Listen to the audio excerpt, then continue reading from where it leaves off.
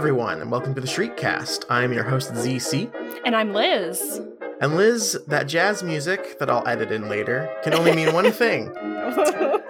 It means we've watched another movie. Yay! I love movies. Woo! We had some popcorn, we sat down, we said lights, camera, action. We had the little clacker thing that they clack in front of the camera. We changed the names of all the characters so no one would recognize what we were filming, so we could get better deals on union labor. Sure, yeah, absolutely. So we've done it. We're Hollywood superstars now. But I guess before we get to the star attraction here, the film, we have some cleaning up to do, since our last episode was kind of a mega 4-chapter wrap up. We have a little bit more book stuff to do. Yeah, I mean, I think this is pretty important for us to be, to give back to the community and be a part of the wider Harry Potter community. Absolutely. What would a book wrap up be without the official Pottermore Wizarding World Book Club? Exactly. I could not agree more. Yeah, so I will take us briefly through this. I think maybe the big thing about this one that we can talk about is the themes, because I'm feeling like they kind of were slacking off for a lot of these questions. Yeah. So we read through some of these last night, and I gotta say, I think they might need a little bit of a reminder of what a theme is. Yes. So let's go right into the first theme of Prisoner of Azkaban, which is crime and punishment. That one I think at least fits, right? You've got Sirius Black, you've got Harry breaking the rules at the beginning, you've got them grousing over the firebolt being taken from them. So I can sort of see that one, sure. I still think it's a bit of a stretch. I mean, I would say that things that happen in the book it's like Sirius was in jail. I suppose the big one is Sirius is going to be functionally executed without a trial at the end of the book, and that's definitely crime and punishment in a bad way, right? So I guess that's a theme. Yeah, I'd say that out of all the ones they chose here, this is maybe the closest to a real one, right? Yeah. Because there's the part at the beginning where Harry's worried that he's going to get in trouble, but he doesn't because he's special and there's other stuff going on, So yeah, I can kind of see it. That one I'll give them a B- on. That's a theme. Yeah, it's definitely a theme. Lots of things related to those things happen in the book. It does shine a spotlight for me that the book has nothing really to say about those things. They are treated in that. I mean, I guess it's Sirius being put in jail without a trial is bad, right? Yeah. But it's all just kind of seemingly happens at random, so the story I'm not doesn't sure. deal with it directly. No, it doesn't make much of a strong statement on those things. So I'll go right into our first real question that fits the theme crime and punishment, and it's: do you think Harry regrets blowing up Aunt Marge? I mean, not once does it ever come up again, right? Yeah. I don't think he thinks about it at all, really. He certainly made a big decision, afterwards by running away and everything. But I don't think Aunt Marge comes up at all ever again. No, I not don't think at all. He cares. No. And that's, I guess, when I said that I think that they were kind of slacking off with a lot of these questions, is that some of them strike me more as trivia questions. They aren't questions about subtext or subjective takeaways from the book. They're very this is just the text, right? Maybe he regrets it in the way of say I wish I hadn't have done that because now I'm gonna get put in jail, right? But I don't think this is a cutting to the heart of the issue kind of this question. Doesn't weigh on his conscience in the book. Yeah. The Twitterverse, the Twitter because this is all, I just want to say again that this is all formatted for me as a Twitter moment, which makes this very readable. And the takeaway seems to be that people are glad that Aunt Marge got blown up. Yeah. Which doesn't answer the question, but... Thank you. I did notice when I was looking at this stuff that I don't know if this is just like a functional error of the site, like the way that the Pottermore embedding stuff works. But I did notice on Pottermore itself, most of the tweets they feature in these things are their own tweets and not like any of the responses. And I kind of wonder if that's like a little bit of shade, like none of you fuckers responded to this, so I guess we'll just feature our own response here. Yeah, for sure. And in the next, I'm just going to skip ahead because a lot of the questions are really boring. We don't need to hash this out. We've talked about Prisoner of Azkaban for the last many weeks. So I'm going to skip to the next theme, which is magical creatures. And again, I do agree that this is a theme, and I think it's maybe the most disappointing part of the book in that it is very mishandled at every turn. And I think that is highlighted by my favorite question in this segment that is under the heading magical creatures, and it's, are hippogriffs dangerous? Which again... Yeah, not much room for debate here, really, is there? I mean, horses are dangerous, right? Right. Yeah. Like, I think that's true. I think both horses and eagles could be considered dangerous. Yeah, you definitely do not want to fuck with them. When you mash them together.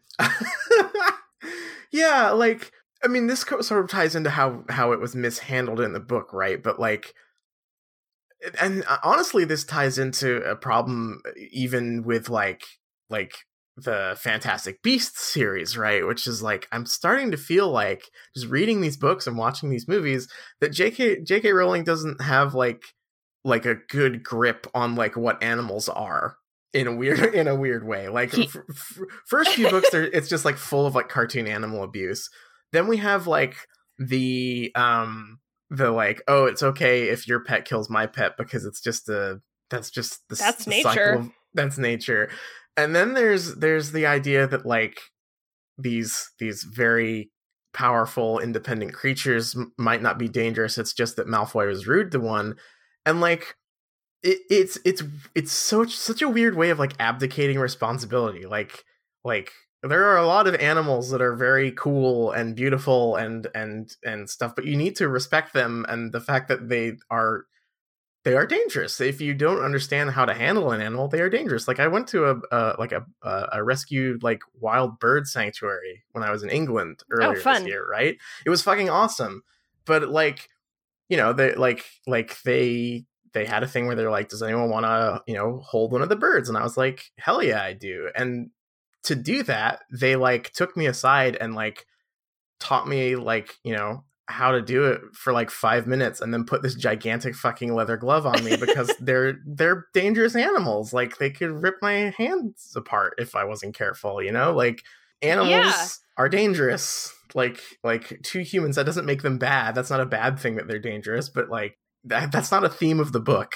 No, and like I feel like sometimes it starts walking toward that as like something to say, right? One of Hagrid's major flaws is that he's unwilling to see animals as dangerous, but at every other point in the story that like gets undermined or is made, it's just so all over the place, and I hate it. I will highlight a community response to the question, are hippogriffs dangerous? And I don't think you're ready for this one. Oh, no.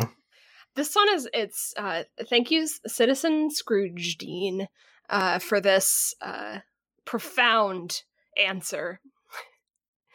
They're certainly less dangerous than humans. Oh, shit. Oh, shit. Boom. The most vicious creature on Earth. The human. That's a Fantastic Beasts caliber line right there. As in, that is a line in Fantastic Beasts. That is literally. Yeah, that is literally a line in Fantastic Beasts. Jesus Christ. Well, thank you, Harry Potter community, for these fucking barn busters. Yeah. So that's the only one I'm doing from Magical Creatures, because again, the other ones are just like trivia questions. They're so worthless. I mean, this one is basically a trivia question, right? Because again, yeah, but it's a fun one. It's a horse bird. Yeah. So let me look at our next theme here, which is competition. And I take this as the theme of the Firebolt chapters, our very favorite little subplot going on in Prisoner of Azkaban. And I guess it's actually like kind of a good one. Because if you remember, I'll take you back in time to when we were reading the Firebolt chapters, and like Ron was friends with Harry and Hermione had turned in the Firebolt. So here's the question. Who is the better friend to Harry at this point in the story? Jesus Christ. Okay, I only pointed this one out because this is literally the only good real discussion question in any of these. Yeah, that's actually a pretty good one. Like, yeah, I mean, like, because there you can actually weigh two things, right? Because you have like, well, Hermione's clearly looking out for Harry, but she's like, going behind his back and like, having an authority figure step in, whereas Ron is clearly supportive of Harry, but like might not have his safety in it. So yeah, like, damn, that's actually a pretty good question, right? You could go back and forth on that. Yeah, I like that one. Me too. So I like to give credit where credit is due. I'm not just here to make fun of Pottermore, my favorite website. So absolutely not. I don't know, and I think this is a good question. I like all the answers, even although I guess my real answer, that's a serious time, is that I think that they are both like highlighting needs that a friend, like good friend traits, but also the point in this story, neither of them are providing what Harry really needs. Right. So yeah. So I like that one. That. Yeah, that's a good one. Let me find a funny one from competition, which is mostly funny to me because I forgot that Cedric was in the book at all.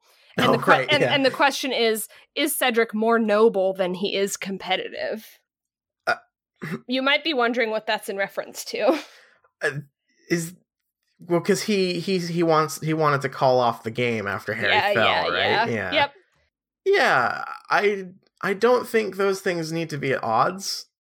I think you can be noble and competitive. I'd say he's both there, because like from his perspective, it probably is not a fair competition if Harry fell off because of Dementors, right? Like, I don't know if like nobility and competitive spirit are really at odds. I do agree, and I feel like that was the point of that, and him being in the book. So, but that was just a little reminder because I'd completely forgotten that he was in there. I will say, I still think I want desperately to believe that the line.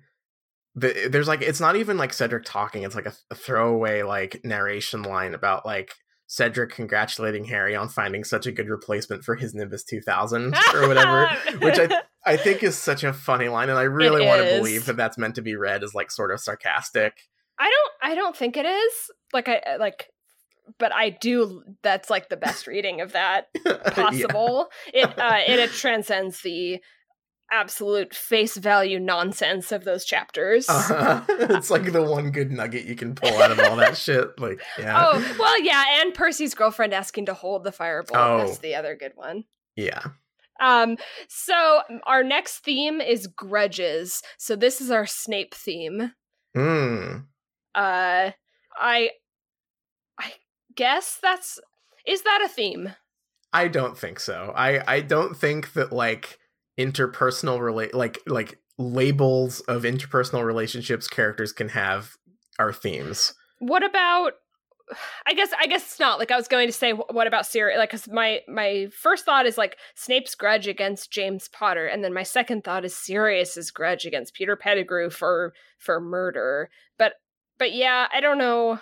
I don't know if that's a theme so much as a parallel, right? Like, Right, well, like we're back into like things that happened. Like, yeah, like these are things that were in the book. Like a theme would be like trust, because that's a thing that pops up in the book, right? Like you know, do Lupin and Snape trust each other? Does Sirius, like who trusts Sirius? Does Harry trust whoever the anonymous person who sent the broom has his best interest in mind? Like that's kind of like placing trust is a theme that runs throughout the book, I think. But I don't know if grudges, because grudges are like one piece of that, right? Like, yeah, and I also feel like the things that are explicitly grudges, they almost come through mostly in the book Expedition, so I don't know if that can really count as a theme. uh-huh. In a baffling twist, under this theme is this question, which is Hermione close-minded, as Trelawney suggests? And I don't even understand how, like, what? I guess, like, Trelawney held a grudge against Hermione? I guess Hermione has a grudge against divination. I felt like this, the reason I picked this one is because I feel like this is a yes or no answer, and the answer is yes, Hermione is close-minded. Right? Like, right. There is explicitly, that is the point. Right. Well, I have no discussion for us under that, but the reason I picked it out is because all the like selected like user answers are no, and I'm gonna read a couple of them. Jill says Hermione is fiercely principled, which can sometimes lead to close-mindedness, but she is always willing to learn, which keeps her from it. And in this book, she was explicitly not willing to learn. Yeah, she literally walks out of the classroom. She absolutely is not willing to learn. Yeah. And the other one is Hermione is fearless, and her to-the-point problems... Excuse me. I'm like, is this a typo, or am I reading it wrong? Hermione is fearless, and her to-the-point problem solver and no funny business personality throws Sybil off. Hermione is not close-minded. I like... all of those things are true until the last sentence. The official account responded back, so she's logically open-minded. Great summary. Thanks. Oh, fuck off. Oh my god, that's incredible. Yeah. So I really enjoyed that. There's like I think my favorite thing about like the user responses, and I'm like not.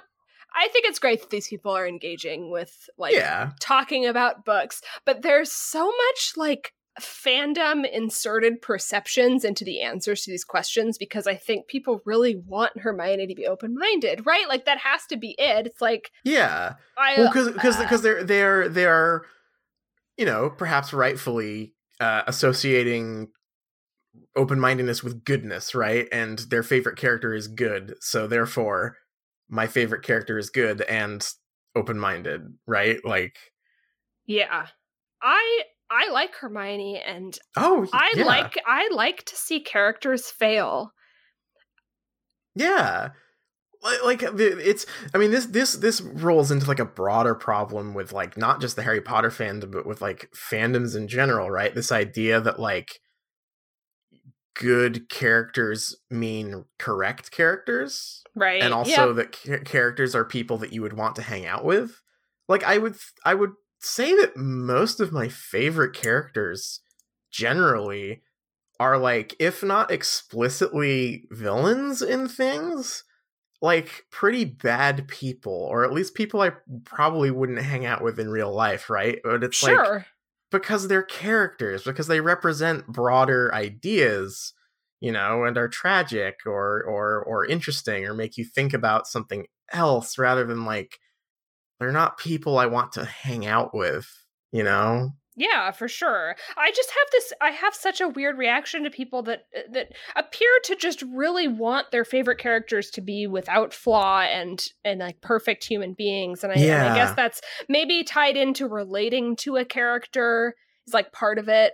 But it always just like kind of bums me out when it's like stuff like that with Hermione, where it's like, no, she's not close-minded. But my favorite part of her in this book was her close-mindedness. Right, yeah. Like I disagree with Hermione's like take on the divination class, right? Like I would love the divination class. It would be a lot of fun, but like it makes total sense for her to behave the way she does in divination class because like her character is so well established that like I couldn't really see her acting any other way, right? And it's an interesting story about a very, you know, rigid, logical, book smart character interacting with something that they can't really grok, which is cool. Like that's a good story. It would be fucking boring if she just immediately was like, oh, and also I'm good at this too, because then like what's the story? Yeah. All right. Well, I'm glad that we could talk that one out because that one really bothered me. But the next one might be my favorite of all of these. I think I know which one this is, and I'm bracing myself. I don't know. Okay, so the theme is secrets and concealment. Yeah. There was secrets and concealment in this book. I do agree. This is my favorite question of all of them in this book club. And I don't know if they were asleep when they wrote this, but the question is, do the Marauders trust each other? Yep, that's the one I was thinking of. Like, what? The entire crux of the story is no. Yeah, that's what happened. There's an exchange between Sirius and Lupin where they're like, "I'm sorry, I thought you were a spy." Right. Is there anything that makes someone like that means that you don't think they're trustworthy than thinking they're a literal spy? It doesn't get much more explicit than that. Like, I've got to imagine that this is just like a mishandling of like discussing media in the present tense, right? Which is like technically correct. Like when you are discussing a work, no matter how old it is or whatever, generally you say, you know, this story does this rather than like it did this, right? Mm-hmm. So maybe they are like sort of, maybe they're asking it about like, do the Marauders in the Marauders, you know, heyday, do they trust each other? Not okay, do they? Okay, but even in the Marauders' heyday, right? Sirius swapped the secret keeper. Yeah, and they all hated Lupin was Peter. A spy, and they all hated Peter, like you know, behind his back or whatever. So like, so I guess either way, it doesn't make any fucking sense. And really, nothing that we know about the Marauders, I think, supports any. I mean, they could have trusted each other, but there's nothing to suggest that they did. All we get, I guess, is that they turned into animals to hang out with Lupin, which doesn't really say much about trust, I don't think. It says a bit about, like, compassion, maybe, but that's a different thing, I think. Yeah, I guess they trusted each other with the secrets that they all held, but that's, like, in self-interest, because they, I mean... And it fell apart, like, right, immediately after school. So that's a great question. That's our shot. Here's our chaser, which is the responses to this question. Josh says, without a doubt. I mean, if performing one of the hardest pieces of magic to comfort their friend isn't trust, I will never know what is. Damn. That's trust, is becoming a cool wolf and a badass dog. Yeah. I don't know what part of that is trust. And the other one, it's not like it was like one of those like corporate training exercises where like, okay, I'm gonna stand at the bottom of the castle and you're gonna jump off as a human and turn into a dog and I'll catch you. Like they're not like doing exercises. The other one, Katie says, I feel only James and Sirius had absolute trust, but only for each other. Every other combination had some misgivings. I don't think we know anything about James and Sirius's relationship. Because, right, like, I mean, this is like, what, like you were saying, like, I think fandom perception's kind of leaking in, right? Like,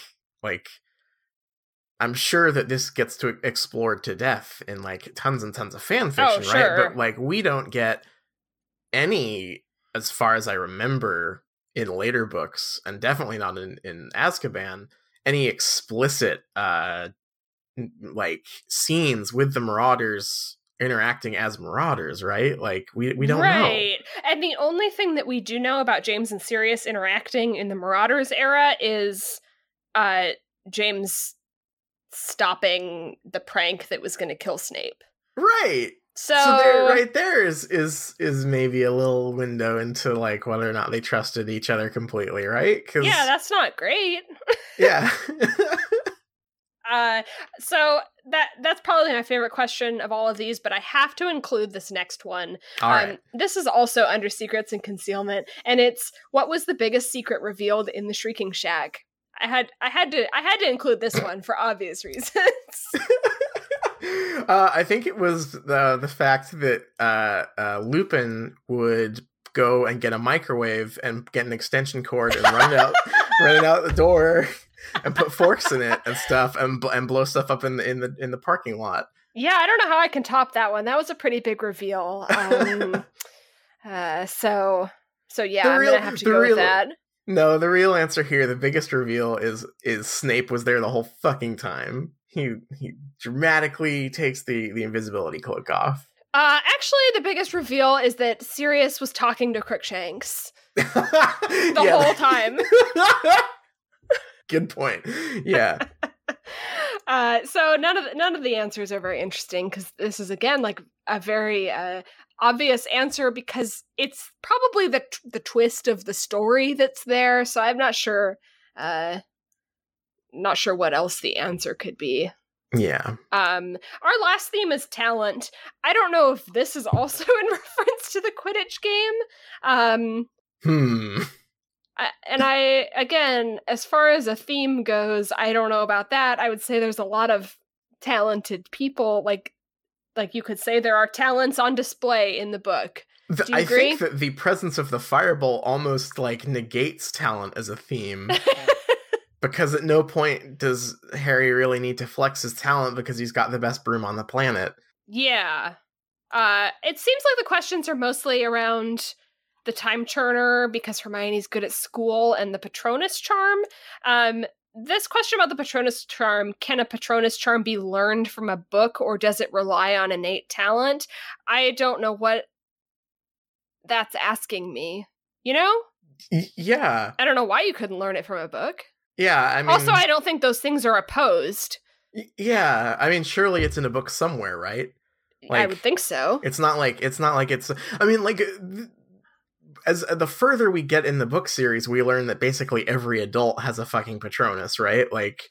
Yeah, even in, I don't know what book it is, the one with the Dumbledore's army, where all the kids get together and they all summon Patronuses, which also coincidentally, is maybe, I think, the most fan-fiction-y chapter in this entire series. Oh, I forgot about that. Where they all get together and we get to find out that Hermione's Patronus is an otter and Ron's is a terrier and Cho's is a swan.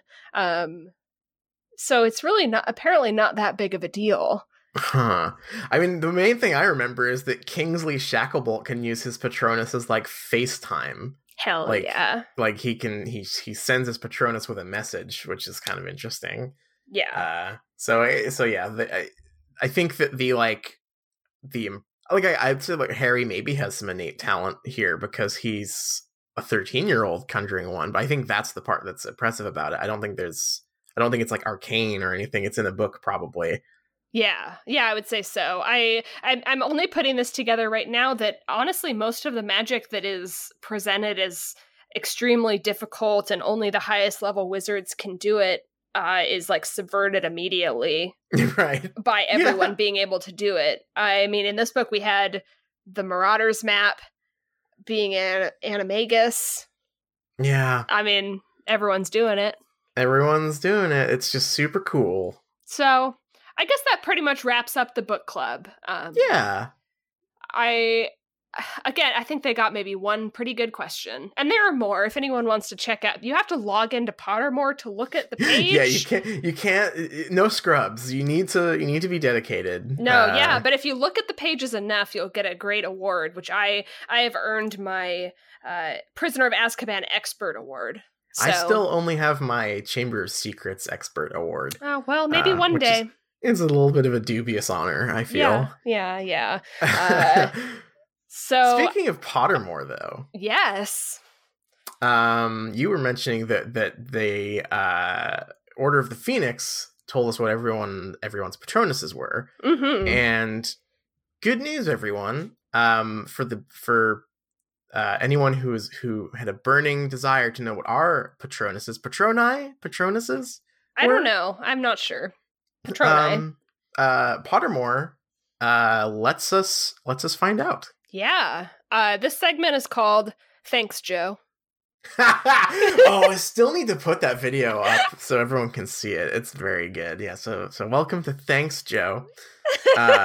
Where we tell you what our Patronuses are. So we've told you our wands. I think we told them that a while back, and then we did our houses. Yeah. So now the picture gets filled in a little bit more. We're gonna do our Patronuses. Yeah. This, I guess we could talk about the quiz a little bit. It's been a long time since I took it. It's probably the most, or I guess the least personality type quiz. Like, you choose from words you like. It's right? very abstract. It's like this first person, like you're in like a 3D forest and you kind of move around and it like flashes words at you, and then like you pick directions for getting around stuff. And like then it sort of spits one out for you. Did you have to do it twice? Mine crashed halfway through. Oh, okay. The first time, so I had to try it again. I think I did it sure. like on my laptop first, and it didn't work, and then I had to Yeah. go do it on my desktop. Yeah, it's very visually striking. I've heard like rumors at some like that you can possibly fail it if you don't do it fast enough, or like Wait, don't. really? I don't know. I didn't. I'm a gamer though, so makes sense. I've got some really really good APM for the Patronus quiz on Pottermore, and I guess I will reveal mine. I guess I picked water at some point, is the only guess that I can have as to why I got this, and my Patronus is a shark. That's really badass, honestly. It is pretty badass. Like, sharks are pretty scary, I would say. Does it tell you like what kind of shark it is, or is it just shark? No, it's just, which is weird because I've heard that other animals will have like varieties. Like, I think it was maybe the actor that plays Jacob in Fantastic Beasts got like a specific kind of terrier. Oh, he got like hammerhead shark or something. Did he? I don't know. I'm mixing them all up because I sat down and watched all of them. So maybe it was Eddie Redmayne that got like a specific breed of terrier. But no, mine is just shark. It looks like I guess it, like from the graphic, it probably looks a little bit like a great white shark. Ooh, but very probably cool. It's just like very generic shark, I would say. So you'd send it and it would chomp all the Dementors. Yeah, something. that's fucking sweet. Yeah, that's rad. Thanks, Joe. Thanks, Joe. Mine is a little less majestic, I would say. It is very. It is. I don't know. I'm not disappointed with it, but mine is wood mouse. Huh. Which is a little mouse. It's a cute little mouse. I'm not sure what. I think the only thing I can think of that I picked that could maybe have like brought this on is I think there's a part where there's like a log coming at you, or you're like running towards a log, and like you can either go around it or over it or under it, and I chose under. Oh, so you got a small mouse. So I got a small. That's the only thing I can think of, unless it's completely random. But yeah, it's a little mouse, which isn't as cool as a shark, but it mice. It's a different vibe, you know. It's cute. Yeah, I can deal with it. Yeah. I guess my comedy imagining of this, because right now, we've just recently watched the Prisoner of Azkaban movie, which we'll be talking about shortly, and there's the scene where all the Dementors are, attacking Harry and Sirius, and the stag shows up and blasts them all away. But I'm imagining, you are in the same position, and you're casting your Patronus, and all the Dementors like get up on little footstools like a cartoon elephant does to like like when they see a mouse. Scared of the mouse? Yeah. So that's what I'm imagining. That's good. Yeah. Instead of like just blasting them away, it's a little more trickery involved. Sure. Yeah. It'll nibble on their cloaks or something, and they hate that. And they do. Go get a broom, and they forget about sucking the soul out of whoever they're fighting. Yeah, for sure. So now you know what you have to say.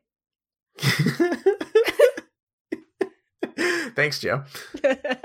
All right, that was a great segment. Our first and last segment of Thanks, Joe. I don't know if it's our last segment of Thanks, Joe. I think that's every episode. Yeah, every episode is a segment of Thanks, Joe.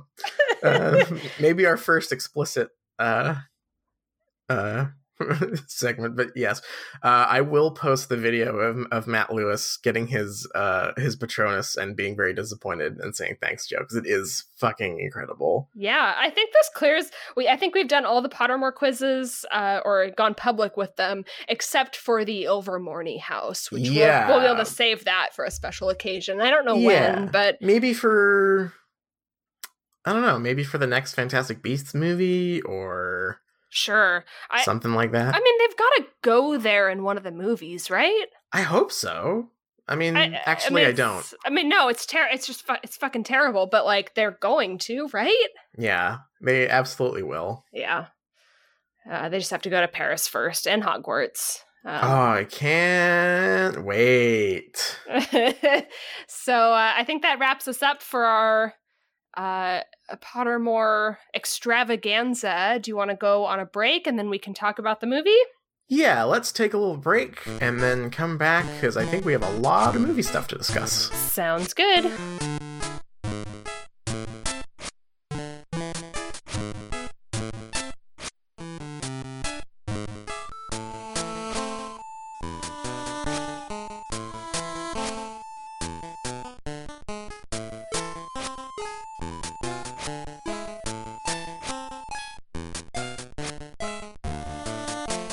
Hello and welcome back. We are going to finally dig into the Prisoner of Azkaban movie, which I am really excited to talk about, actually. Yeah, me too. It's just, I mean, we will get to it, but it is just like, damn, that was a cool movie. But just some background info. So it was not directed by Chris Columbus. This is the first one. Chris Columbus, I guess, was like on board to direct more of them, but like after the second one decided, no thanks. I guess to like spend some time with his kids is the cited reason. He's still a producer on this one. And instead it is directed by, and I apologize for this, my Spanish is terrible. It is directed by Alfonso Cuarón. And it's a super interesting choice of director. Like they went through a few people. Let me see here. There's some other kind of interesting choices. Guillermo del Toro was like on the short list at one point. But he kind of like poked Alfonso into doing it. There's actually a pretty recent story about them like kind of like arguing about it, and like Del Toro didn't want to direct it because he felt it was like too. This is like such a Del Toro thing. He considered the movie too bright and happy and full of light for him. Like he wasn't interested in doing it, which is like that is like absolutely from his perspective. I can see that. Like usually he directs much darker stuff, but it's still funny to think of Prisoner of Azkaban being like bright and happy. Yeah, that's funny.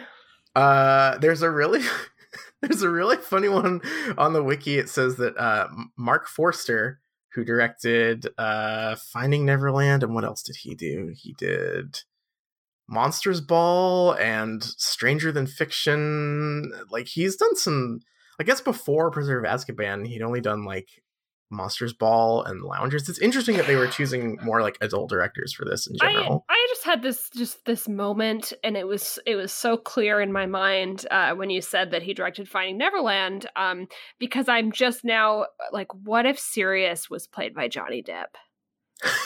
Oh no! Like it's just it is so clear. Yeah, it could have. I mean, like that would have been an okay era for it, right? That would have been. I mean, honestly, like other than with other information that we know of now, in retrospect, that seems like it would be a smart casting. Yeah, but he's not. He's not English, so. Yeah.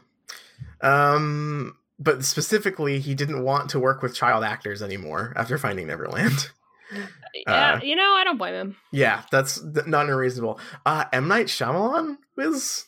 I mean, there is a big twist ending at this one. Sorry, that's probably a mean thing to say to Mr. Shyamalan, but... I don't know. I don't know if it's... Because keep in mind, this was still before he sort of like branched out from like trying to do the Sixth Sense again. Like he was working on The Village at this point, which is I think I saw that movie. 100% still one of those. I feel like I've seen way more M. Night Shyamalan movies than that make sense for me, just because I'm not a movie watcher. But I'm like, boy, I sure have seen Lady in the Water. Why? Oh god, one day we'll have to do like a bonus episode specifically about Lady in the Water, because we had a great conversation about our like shared fragmented memories of that movie. Fuck that movie. It's okay. so bad. Such an awful movie, but like specifically our like teenage memories of seeing that trailer all the fucking time. Oh my god! For some reason, the Wisp Lady in the Water. Yeah, the ASMR trailer. Yeah, that would have been wild. Like that era of M. Night Shyamalan directing Prisoner of Azkaban. Yeah. Pretty strange. Kenneth Branagh was also on the list, which let him do it. I know, right? Let him do it, and let him also bring back Gilderoy Lockhart to like please be in the like, can you imagine the scene in the Shrieking Shack at the end of the book, and it's like we got everyone bursting in, but what if the last person to burst in like after Snape was Gilderoy Lockhart? Like I'm here too. Oh my god, that would be so fucking good. Like imagine like it's the same scene, but like Gilderoy Lockhart is like commenting on everything happening, like he's like, wow, it's like a real party in here. Wow, it's like one of my book signings. Like, I've heard of an anime. Just I suspected Peter might be one of those. Like, please, please, that would be so good. That would be fucking incredible. Like, oh yes, I too thought he was a werewolf, Hermione. Very perceptive. I just wanted to give you a chance to figure it out. What a missed opportunity. Fuck, he's such a good character. He really is. Honestly, like it's all making like even him monologuing to Rosmerta about the story that would have made way more sense. That whole because that basically is a Lockhart scene, right? With the Minister of Magic like trying to like wow Rosmerta. Yeah, like that would have been fantastic. Oh wow. Anyway, so they settled on Alfonso Cuarón. He previously had directed like the thing that came out just before this was Y Tu Mamá También, which is like a very very good movie, but also like a very very like not children's movie. I think it was NC-17 when it came out here, or like had to be cut down. And then I think the main reason, like maybe the main film that like in his repertoire at that point was A Little Princess. He did a version of that with a lot of child actors in it, so probably more in line with like what they were looking for than Mama Tambien. But yeah, I do remember a lot of joking around at the time, because like when he was announced as a director, like basically everyone knew him as the guy who had just made like a very raunchy NC-17 movie. That was like source of a lot of late night talk show comedy, if I remember right. Just like interesting. Yeah, very good movie. And yeah, I this is something that we will be commenting on, I'm sure, when we're actually discussing the movie, but like he brought in a ton of changes to like he demanded that they film on location for most of the movie, which thank you. Yeah, right. Like there, I actually did not know how much of the previous two movies had been on sets. Like obviously the Hogwarts stuff, they'd like gone to real cathedrals and castles and stuff for like interiors, but for the exteriors, I guess a lot of the first two were on a soundstage, which makes sense in retrospect because it's so flat all the time.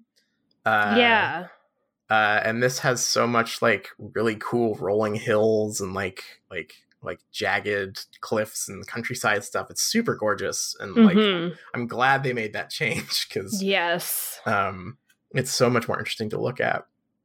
There's a lot of special effects stuff in this movie, and there's an interesting note here. Like I'd say like the effects are well animated to the point where like they did not stick out as much as I was worried they would.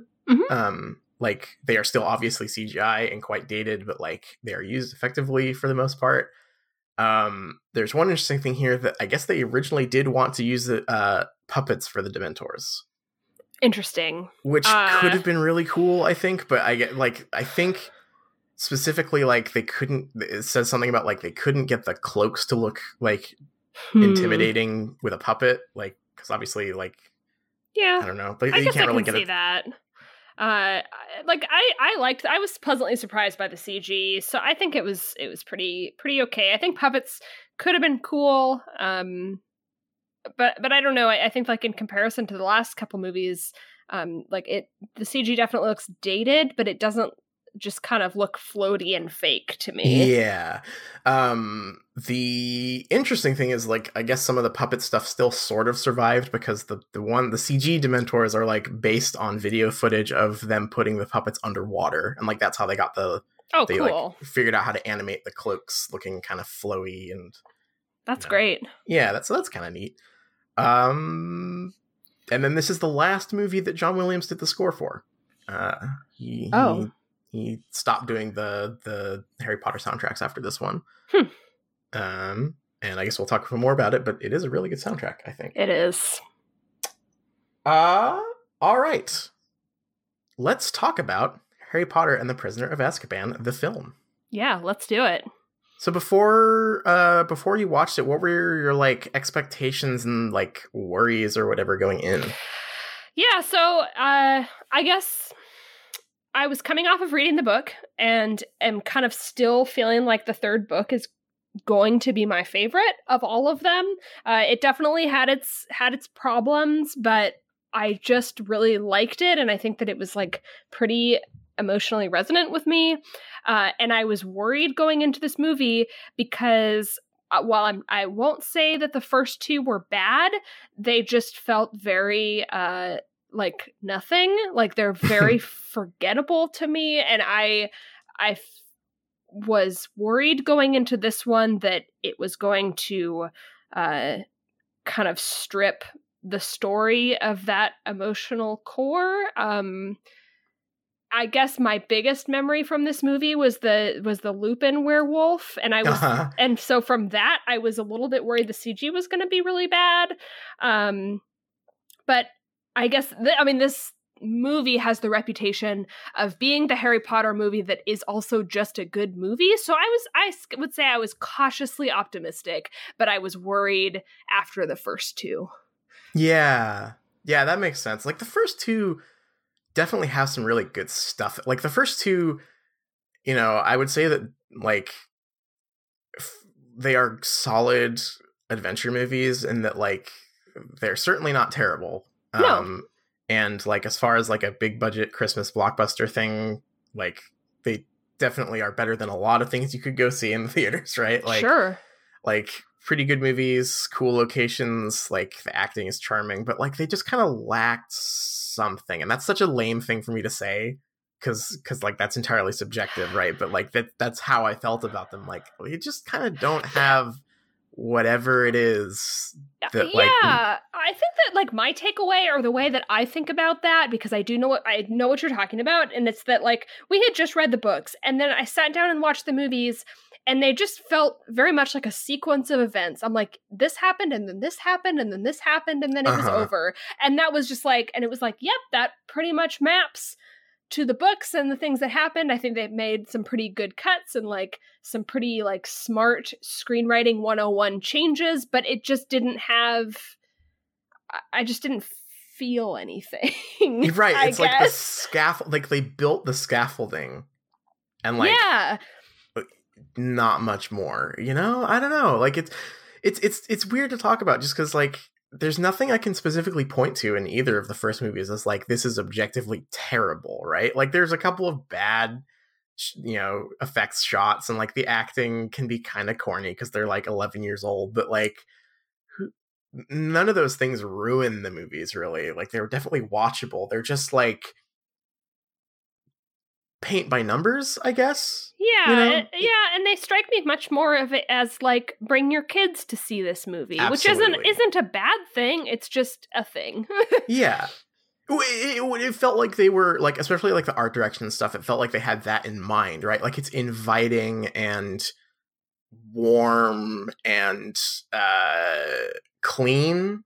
Yeah. Those are some squeaky clean movies. Yeah, I think that's maybe the like the where I would kind of pin it is like they are very clean, easy to watch movies with no rough edges or like risky ideas in terms of like art direction or interpretation of events, you know? Like they just like very literally take everything from the books, and like that's definitely not bad, and they do a good job of it. It's just like to watch as a film it's a little less interesting because there's like no directorial flair to it really. And this movie like immediately has that. Wow. like right off the fucking bat. I will say real quick before we get into it that like my worry going in was almost that like I love this movie too much after not, because I had not watched this movie since like it coming out, I don't think, but like even still it like this is definitely something I can like trace a lot of my interests now back to in terms of like the style of thing that I like, you know, like the visuals, the music, the mood, like the overall kind of like gothic tone of it, like absolutely stuff that I can like say like this was probably my first major exposure to that kind of thing. And so like going into this I was almost like, is this bad? Am I just going to be like either disappointed with this, or on the flip side am I going to be like making excuses for this movie to like you know, like convince myself it's still good or something? And maybe I am, but I had a good time watching it, so but yeah, I guess let's kind of just walk through it. Like, yeah, let's do it. So right at the beginning, we start with Harry in Privet Drive, doing some magic, trying to read a book under the covers. You can go back, and when you edit this, you can put in that CinemaSins ding. And I'm just gonna say it. Magic outside of school. Harry should be executed. Shot with a gun.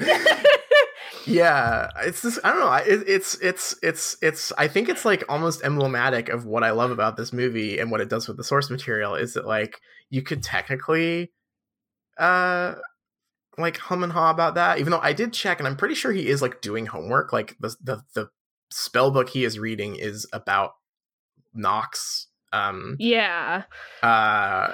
And so, but it's this great little sequence where he's like doing magic, and then he has to like pretend to be asleep because Vernon keeps on thinking he's hearing something and bursting in, and it like to me just says so much. Like one, it just like it gives us a good sense of like the world and the characters without saying anything. There's no dialogue here other than Harry like saying the spell, but like I feel like you could probably watch this scene not having seen the previous movies or even reading the books and like understand the relationship between these characters, right?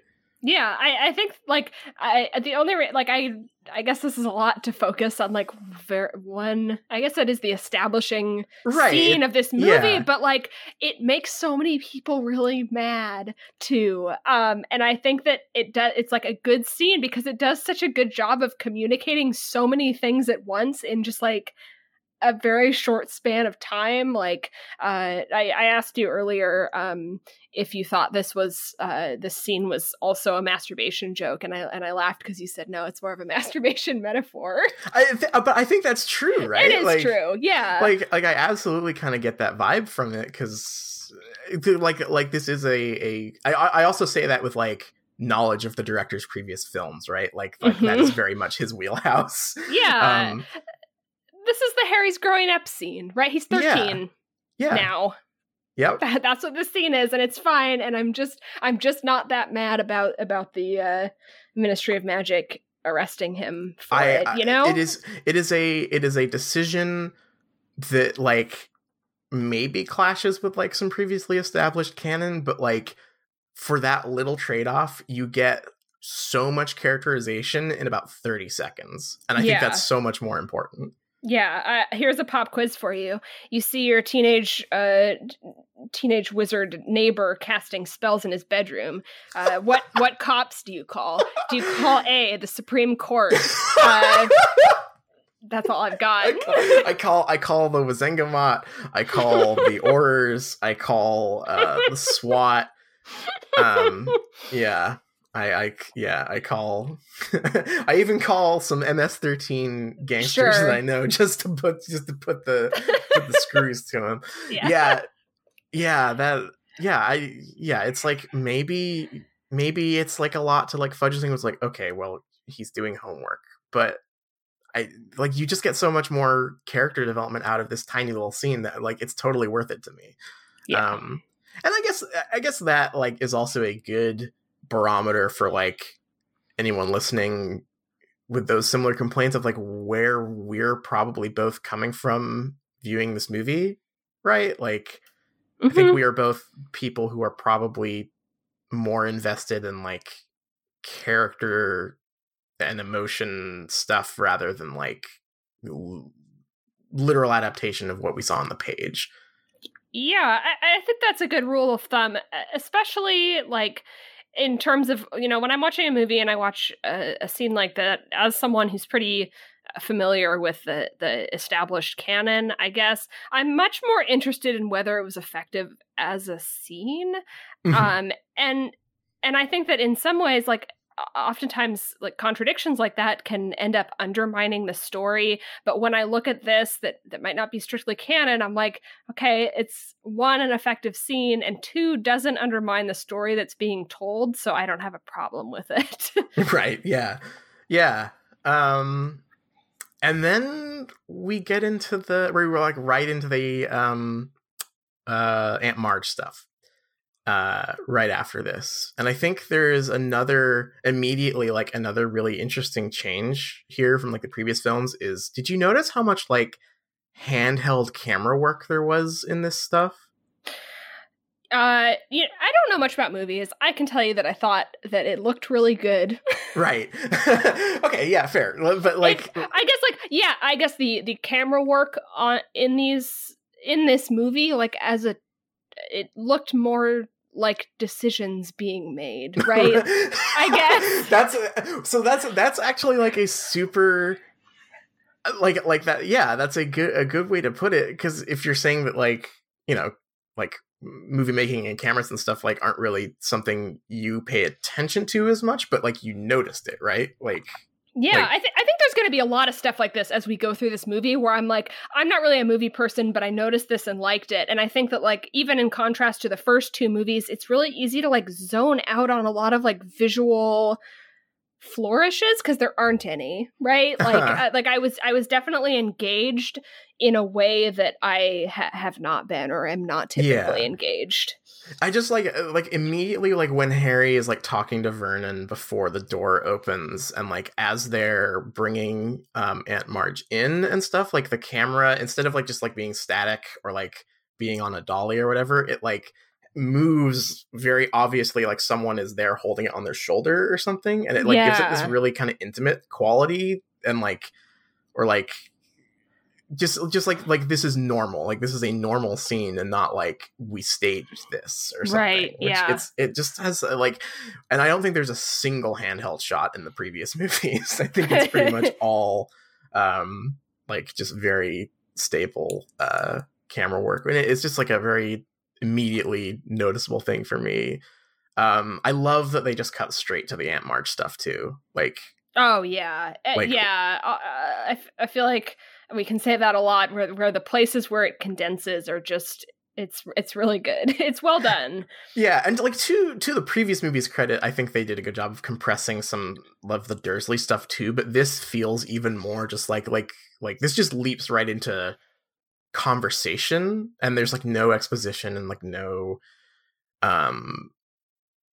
like they bring her in, they're sitting to dinner, like there's this great little thing that like attention is only really called to at the very end of the sequence, but like there are multiple TVs set up in the house for Dudley to watch, and I love that detail. It also like, I mean, aside from the like, and I don't know if this really counts, but like, you know, Marge getting blown up, this definitely felt like it consciously shied away from a lot of the like fat joke stuff from this scene in the book. it focuses so much more on Dudley being obsessed with TV than it does about him being fat or whatever. And like, I felt that was a much more interesting and like fun way to handle that. Yeah, there's this great shot of Aunt Marge like floating off, and it's very funny. And then it like maybe it zooms out or backs up, and you see Dudley, and he's like kind of watching, and then he like turns and gets absorbed back into the TV. And it's funny too, because like on its own, that shot is really funny. But I was noticing before it established that there was like another TV in that like sunroom that they go through that there are at least 3. So there's the one directly in the corner in the dining room. There's one in the sunroom, and then I'm pretty sure there's a third one behind them that is reflected in the glass door. So he's got 3 screens that he can see in this sequence while they're all talking and like dunking on Harry's parents. It's just like such a good, like, I don't think Dudley even has like a speaking line in this movie. He's just like there to sort of provide Dursley flavor, and it's so good. It's quite good. Yeah. So he blows up Aunt Marge and like runs out into the night. And that, like I said, that all happens quite quickly. And I think like everything looked good before this, but I think this is where I like really noticed it, is all these night shots where it's just like pitch black in all these scenes, with just like a lot of like wet streets and like lights in the distance and stuff. It just looks so fucking good. Yeah, there's a big mood in this movie. And it establishes it pretty quick. I will say that as we're going through the movie, I'm realizing that you have poisoned me because you made me watch the CinemaSins video. Oh, and now no. like as you're taking me through it, I'm just like, I'm getting mad all over again. Yeah, we did. I guess that's something we'll get to later, sort of like the fan reaction to this movie. I'm just having a hard time holding it back because you're taking me through the movie and I just hear that stupid ding and it makes me really angry. So so you know, we get Harry seeing what he thinks is, you know, the dog, and then the night bus shows up, and I guess this is like the first moment where it really diverges, right? The night bus sequence is very different from the book. Yeah, and even like Stan, right? Like he is characterized differently in this movie than I took it in the book. Mm-hmm. And I feel like if this was a different movie directed by someone different, that it might have been much more face value, but I really enjoyed this scene for what it is. Yeah. I liked Stan in the book. I also want to say that, like saying that I like a change in a movie doesn't mean I didn't like it in the book. It was just a different thing. Yeah, he's much more benevolent in the book and kind of dumber, I think, in the book too. He's kind of like pleasantly silly. Yeah, he's like a bored teenager. Yeah, and here he's like more of like a kind of like a dirtbag, I guess. Like you don't really see that much of him, but he's a little more cynical, and he like berates Harry a little more directly for not knowing who Sirius Black is and stuff. Yeah, this seems to be like kind of a common thing that comes up in a few different places in this movie where I think that like this is a new thing for this movie, where it takes a scene like this with Stan and it makes it a little bit more sinister, right? On purpose, because I think to us, the viewer, it is a way of communicating like Harry's perception. Totally. And I think that's really smart, because obviously in the book we are getting a lot of information about Harry's perception, and I think it does a good job of using film language to do that in a different way. Yeah, because in the books it's a longer sequence, and like the night bus is like weird but comforting after he's seen the dog in the street. Mm-hmm. Whereas here it's more like, because this is so compressed, like we're still in the like Harry is nervous and unsure of what's going on, so everything has like a little bit more of a sinister edge to it. Mm-hmm. I mentioned this to you after we watched it, but there's one little line they add here that I really love when we're getting the exposition of like why the bus can move the way it does. Mm-hmm. and Stan says like, "Oh, Muggles, they don't see nothing, do they?" And I guess we should mention there's also an added character here. There is Shrunken Head, voiced by a famous comedian. I can't remember the name of the comedian, but it's a famous British comedian. But like the Shrunken Head has this great line, like after Stan says that Muggles don't see nothing, do they? And the head says, right, but if you poke them with a fork, they still bleed, right?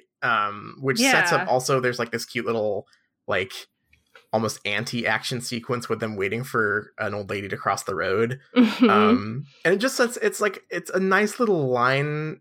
And this is such a specific thing for like the way I read the books too, but it was nice to get a line in there reminding you that like Muggles are still people with value, right? Like, yeah, I think, and I also think that like with the trajectory of where this story is going, I'm not saying that was why that was put there, but it is nice to see it be said. Yeah, I mean, right, exactly. Like it was probably more just intended of like, oh, we need an extra joke in here because we have another character, but like it kind of works for me.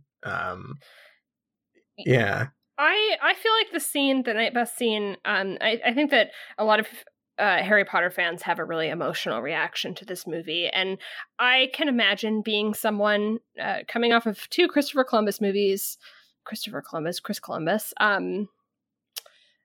and sitting down in the theater to watch the 3rd one and having this Night Bus scene be very jarring.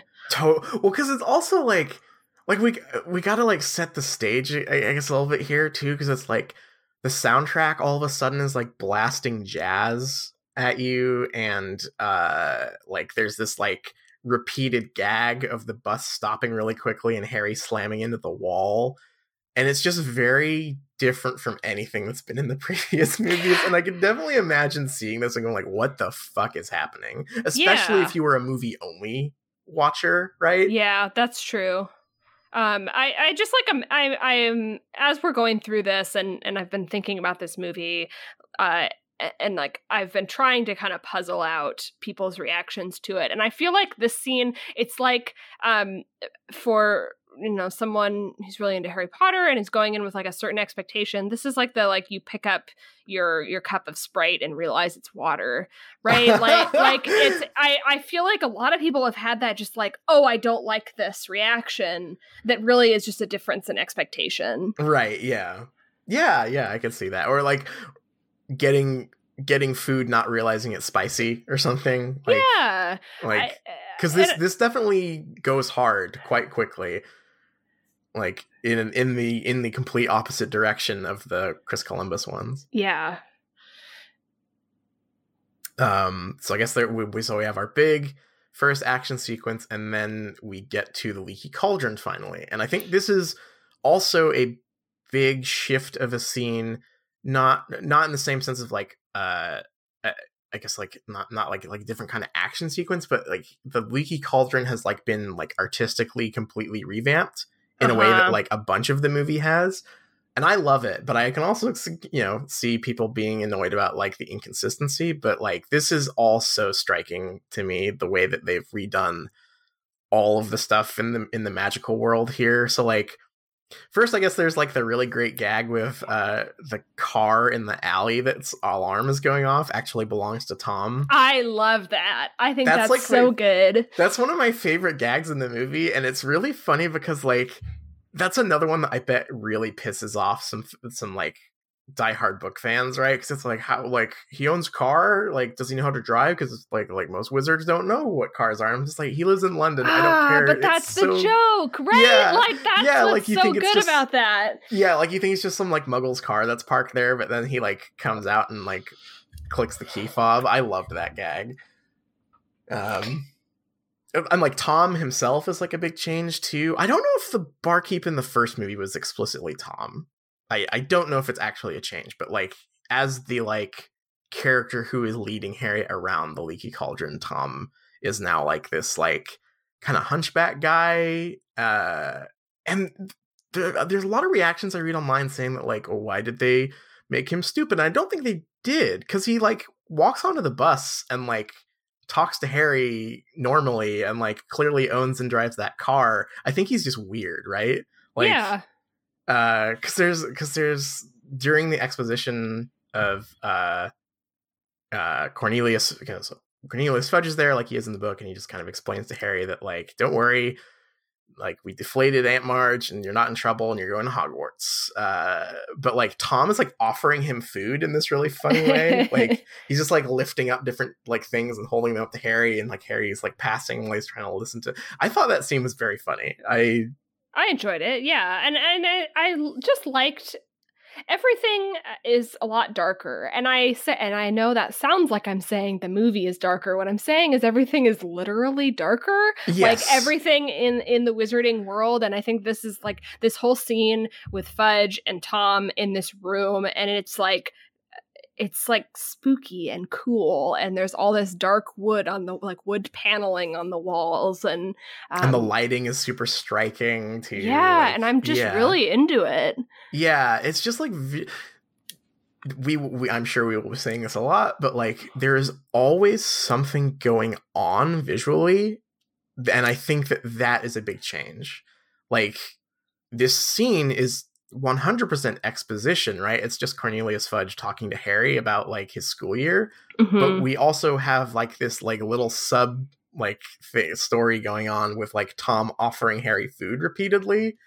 Like it's just very visually busy in a really, and I don't mean like I think it's easy to like fall into the trap and say like if something's visually busy, it's like too cluttered or like it's a bad thing. But like this is more like there's just so much detail in every shot. Like there's just something going on all the time, and it's really fascinating to watch, I think.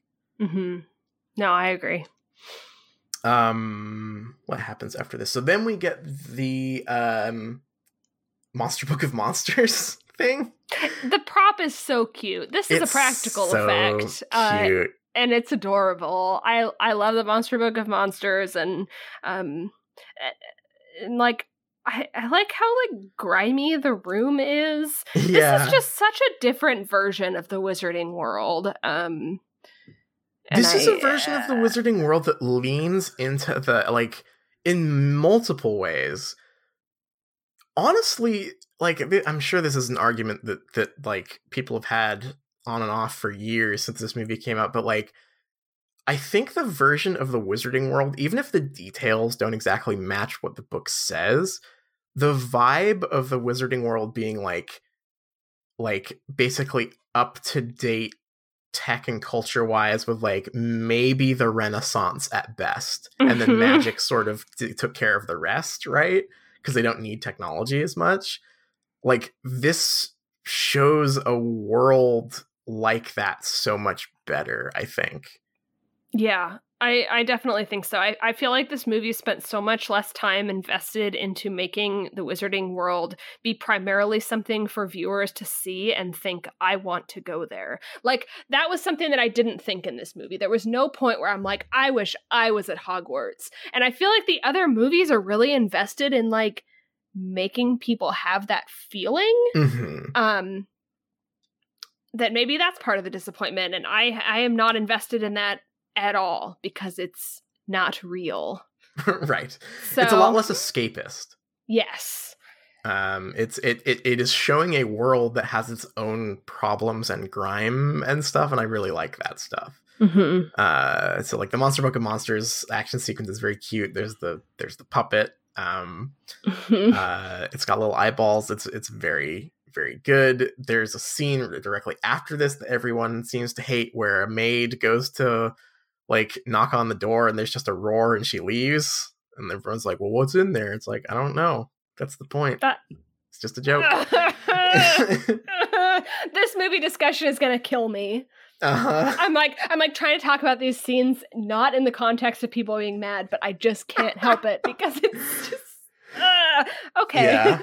So we go and hang out with Arthur Weasley next, right?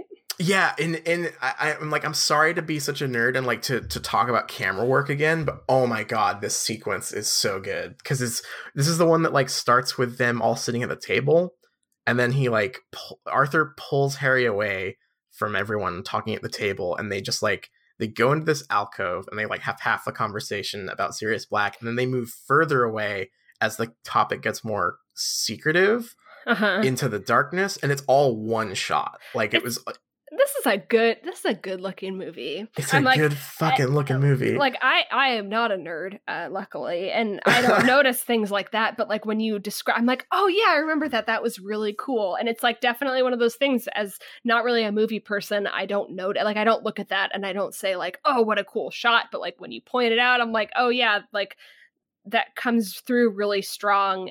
And I was left with the feelings of that, like the tension and the intimacy of the scene without really thinking more about it. So, because like there's still conversations and there's still stuff happening. Like, again, just like with the Tom and Cornelius scene, there's stuff happening in that background shot too. Like, like by the time we get to the end, there's this part where like Percy walks over to like a floating teacup or a tea pot that like pours him some tea and like walks off screen and stuff. It's like just like little details like that, like really cute stuff. And also, like, I think this is kind of like the first big like, damn, Daniel Radcliffe is an actor moment for me too, because the scene with Arthur Weasley is really great.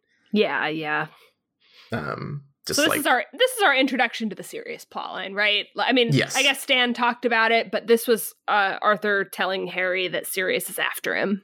Yes. Yeah. So like, I guess like before this too, there was a part that I thought was maybe a little jarring that you pointed out that was quite funny, was when Harry left the room after the Monster Book of Monsters thing and saw Ron and Hermione arguing about the Scabbers and Crookshanks thing. And you said it was a little bit like in a video game where you like trigger a conversation between two NPCs. Yeah, because he walks down the stairs and they're just having what sounds like just the most scripted like conversation there, that he's just like observing right next to them. It's very weird. That's definitely a like moment where it's like, well, we have to fit this information in here somewhere. So like, I get that almost. I wonder if that was like a reshoot or something, like just like, or a pickup shot, just like, we got to get some more stuff in here, because that's like one of the most explicit, like, here's a subplot, like, but it doesn't even go anywhere, so I don't understand the point. And this, I guess, like, there are bound to be those kind of moments, and like when you're trying to adapt all that stuff, I guess it stands out with how like deliberate everything else feels, and that's just like, especially because it's right before this scene with Arthur Weasley that's so incredible.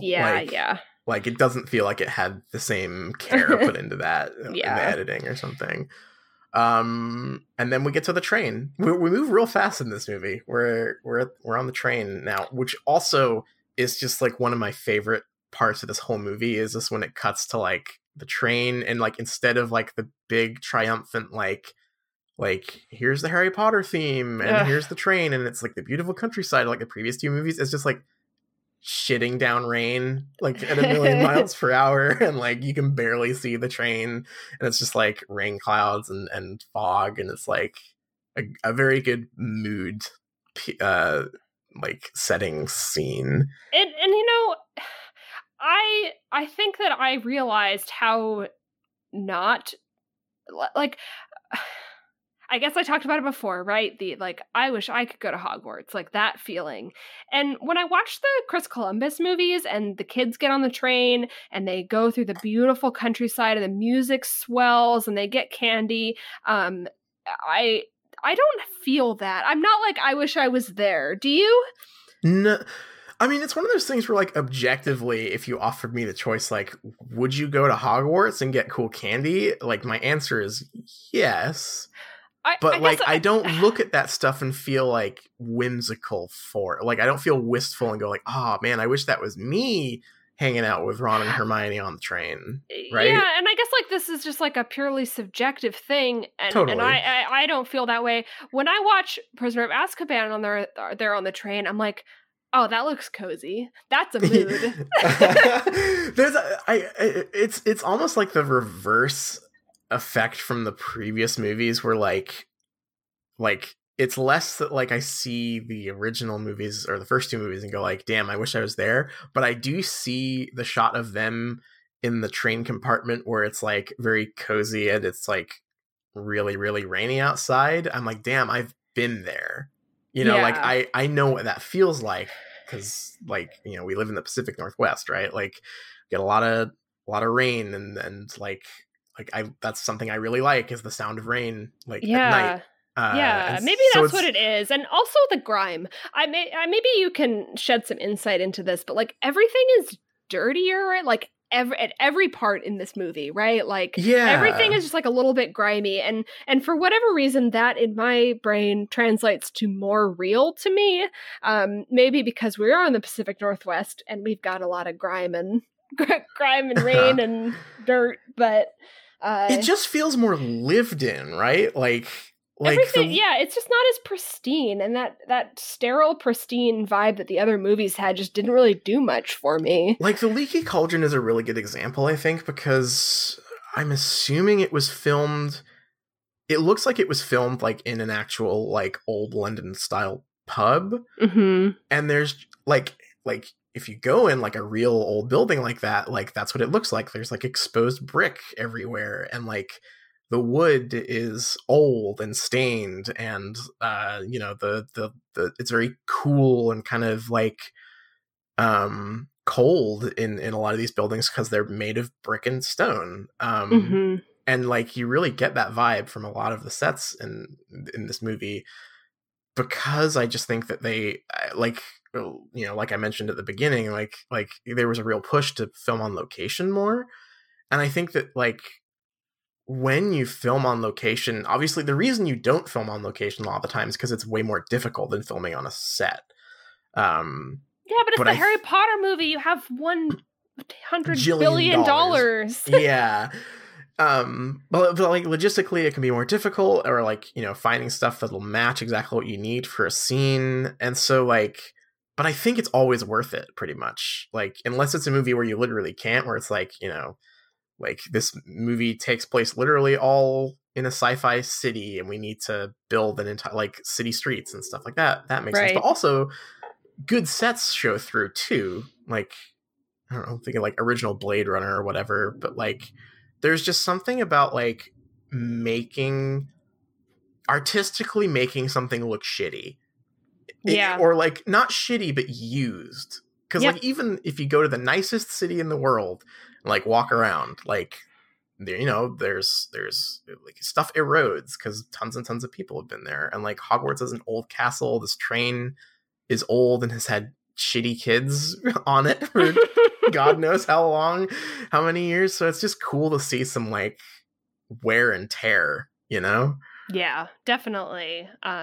It just always, there were so many moments in this movie where I had a much better sense of place and like feeling like I understood what it would be like to be there.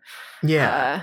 Even if you don't necessarily like think it's the ideal place to be, which I think is like what the older movies are kind of trying to do. Like capture this like childhood imagination thing, which, you know, I think is valid, but I just prefer this version so much more. Yeah. There's a damn Dementor on the screen. The Dementor. It's not a house elf Dementor. It's a regular human-sized one. It's a regular, normal-sized, very scary. I was actually surprised at how effective the Dementor stuff was. I was kind of expecting the CG to be old and hokey enough that I just like would have no reaction to it. And there is a moment in this when it like tries to suck his soul out or whatever, and there's like the kind of like the smudge tool. Like, smudge tool effect. It does not look fantastic, but like the actual Dementor is fucking scary looking. I like that I like this version of them where like instead of it just being, and I think I've mentioned this before and I don't remember where I read this, but I think there was like another thing where they consciously were like, we can't make them look like the Ring Wraiths, right? Because those movies had just come out. And so like I like this version of them where they have like a full head covering with the hole just for the mouth, which is really scary. They're spooky. They're very spooky. It's funny talking about this like point by point, because one of the things that people always say about this movie is how different from the book it is, but honestly, like these are the major points in the book too. Yeah. Yep. Yeah, we don't get into like any radical changes until we're really quite a bit later. Then we get to, I think this is maybe my favorite. Well, I guess let's talk about Lupin, because this is Lupin's introduction, right? Like, yeah, like he's there, he feeds them chocolate. He's great. I love Lupin in this movie. I think the casting was great for Lupin. Obviously, like all of the teachers, or at least this generation of teachers, are all cast a lot older than they are in the books. But I think Lupin is fantastic. I think the casting is perfect. I honestly have a hard time picturing there are a lot of Harry Potter characters that I definitely like, even though the casting is always fantastic, that I still have like slightly different mental pictures of, right? Insert hot McGonagall joke here. But Lupin, like, this is Lupin to me, like this portrayal of him. I couldn't tell you what it is exactly. It's just a really good performance, I think. Yeah, I think so. So he's introduced. We get the chocolate introduction. Now we get to like maybe my favorite transition in the whole damn movie, which is the double Toil and Trouble. Yes, the frog choir. Oh my god, it's so good. Yeah. It's still rainy at Hogwarts, and there's just this incredible mood setting thing with them getting in the carriages that take them to the castle, and it's playing this music, and it's like, first it's like just on the soundtrack, like it's just like that's the motif that starts, and then it cuts and it's like, oh, Professor Flitwick has a frog choir. Of course he does. I love all of the the new things that are introduced in this movie as being like mundane stuff that's going on at school. I love that there's a choir. I love that there's a tambourine player. Yeah. That stuff didn't need to be there, and it's great. It's a school. Of course it'd have a choir, right? Like, it's one of those things where it's like, it's never mentioned in the books, but like, I love that they thought, I'm like, yeah, it should have a choir. Like, that's so cute to me. Yeah, and like, I guess like there's so much visual interest in this movie, and when Dumbledore comes up after the choir finishes, he's making his speech, and there's just like a drum in the background, and it's just stuff like that yeah, just it makes the world feel so like alive, and yeah, I love this. Yeah, it's such a it's a huge shift. Like, also, speaking of places that just look slightly shittier, in this one, like, the Great Hall looks shittier, but in a good way. Like, it looks smaller and more, like, the floor is, like, more scuffed up and stuff. Like, this, to me, like, there's a vibe, and I don't know if this is something you agree with or picked up on before, and, like, generally about the series, but, like, as the series goes on, there's, like, this sort of vibe that I get, like, about Hogwarts, that it's almost, like, has a weird reputation, and, like, maybe, like, a reputation for being, like, the weird school or whatever, because, like, Dumbledore's the headmaster and stuff.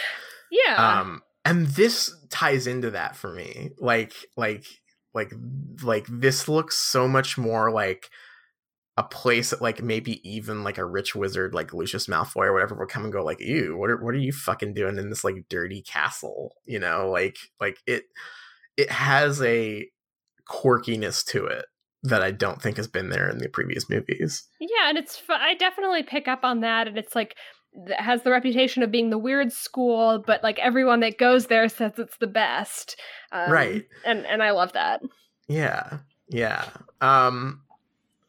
I guess, like, tying into, like also after this we get so he's explaining the Dementors and what they are, and we get this great scene directly after this where, like, you see the Dementors outside, but the kids are in the dorm eating candy that, like, makes them make animal noises and stuff.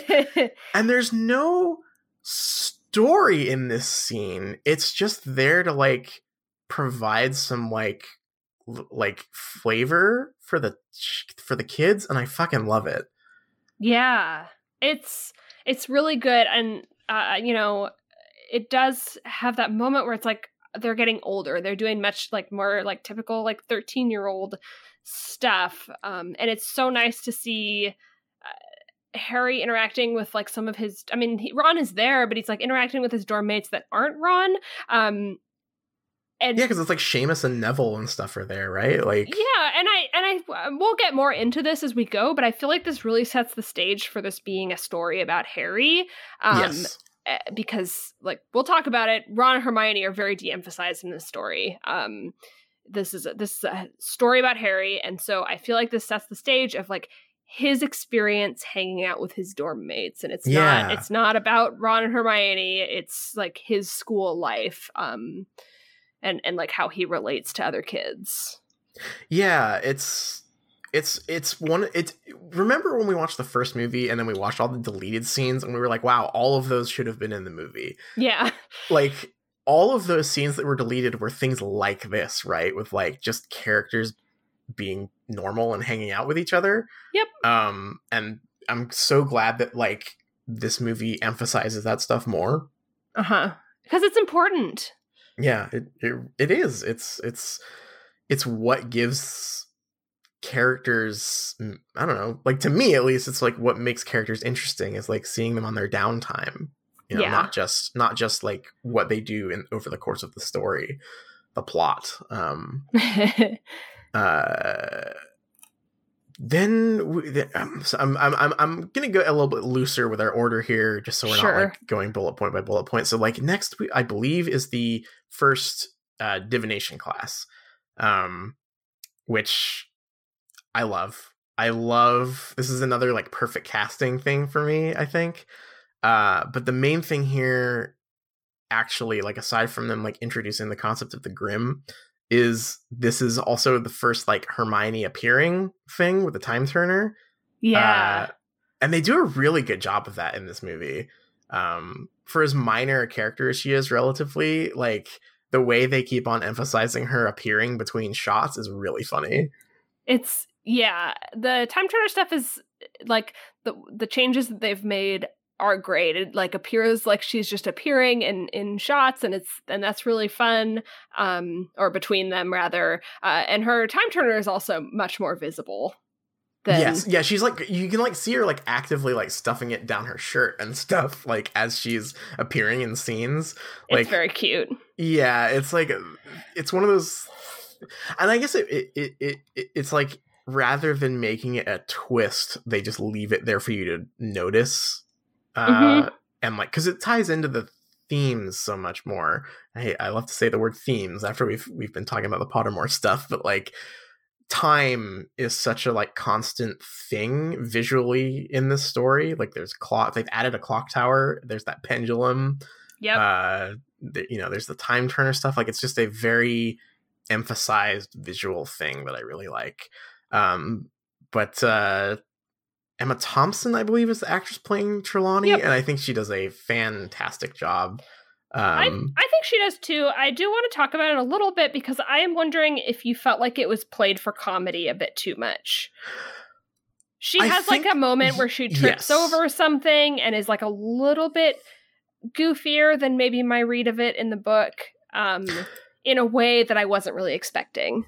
I think it's definitely played for comedy, but I think it works for me in a way that her continued presence in the books works less, specifically because of what you mentioned about this being so much more of a story about Harry. Like we're seeing this from Harry's perspective, and obviously he doesn't really respect Trelawney. Sure. And there's all those great shots that are like not literally from first person, you know, it's like it's not the Doom movie, but like there are those shots where she's talking at Harry's table and it keeps cutting to that like fisheye lens view of her, like zooming in and out. And to me, that's what saves it, is because it's like we are meant to be feeling what Harry's picking up on, right? Yeah. So it didn't bother me that much, really. And I like, it's just such a funny performance too. Like even if it is being kind of played a little slapstick, like it kind of worked for me just because it's like so striking and over the top. Yeah, I can see that. It caught me off guard for sure, and I was a little bit like, I don't know. I think that my like book reading of Trelawney is so striking that it did just kind of, this was my glass of water that I thought was Sprite. if we ever get the HBO version of Harry Potter that everyone on Reddit keeps demanding, I would definitely prefer to see a more grounded Trelawney. Yeah. But in this movie that like casts the world in this like very off-kilter way, I like her for this movie a lot. Yeah. I mean, I guess this has a little bit of the same vibe as like the Bogart scene. So in that way, I like that. Yes. Yeah.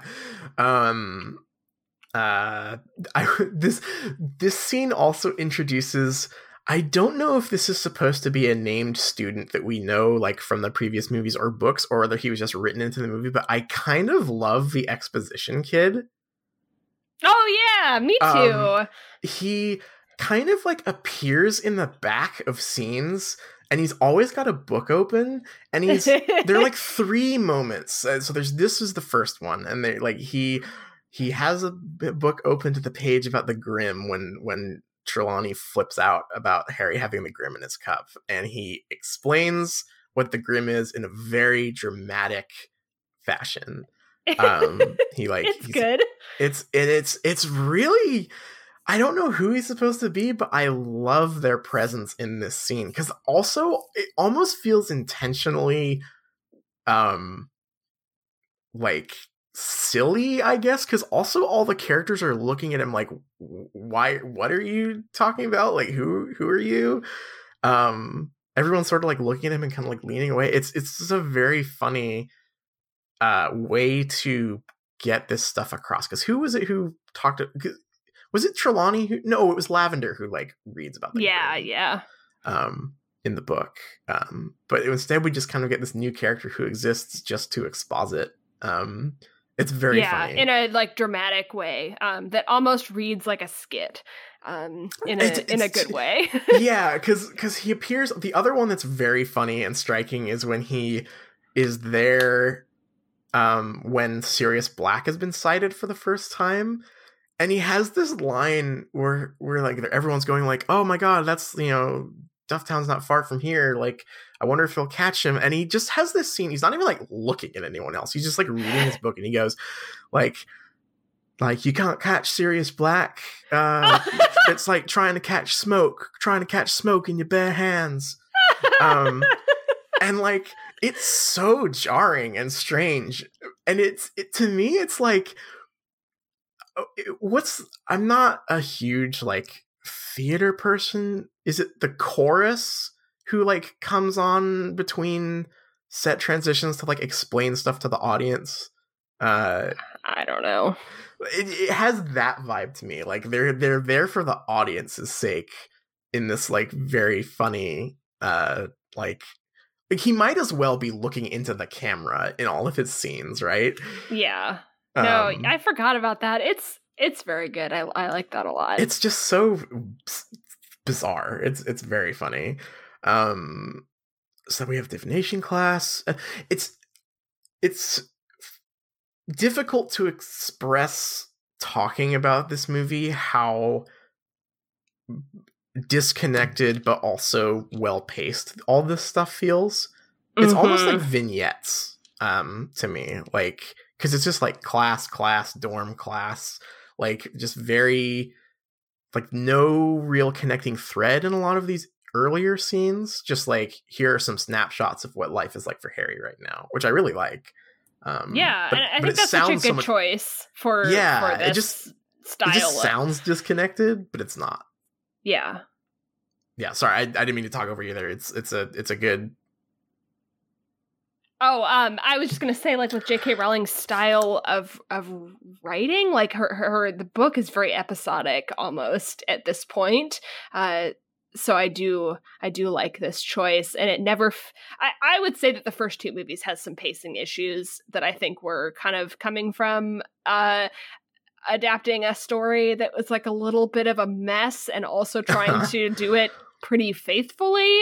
Like there were definitely places where it was condensed, but I don't know, this one flows much more naturally in a way that doesn't take me out of it, and the first couple do.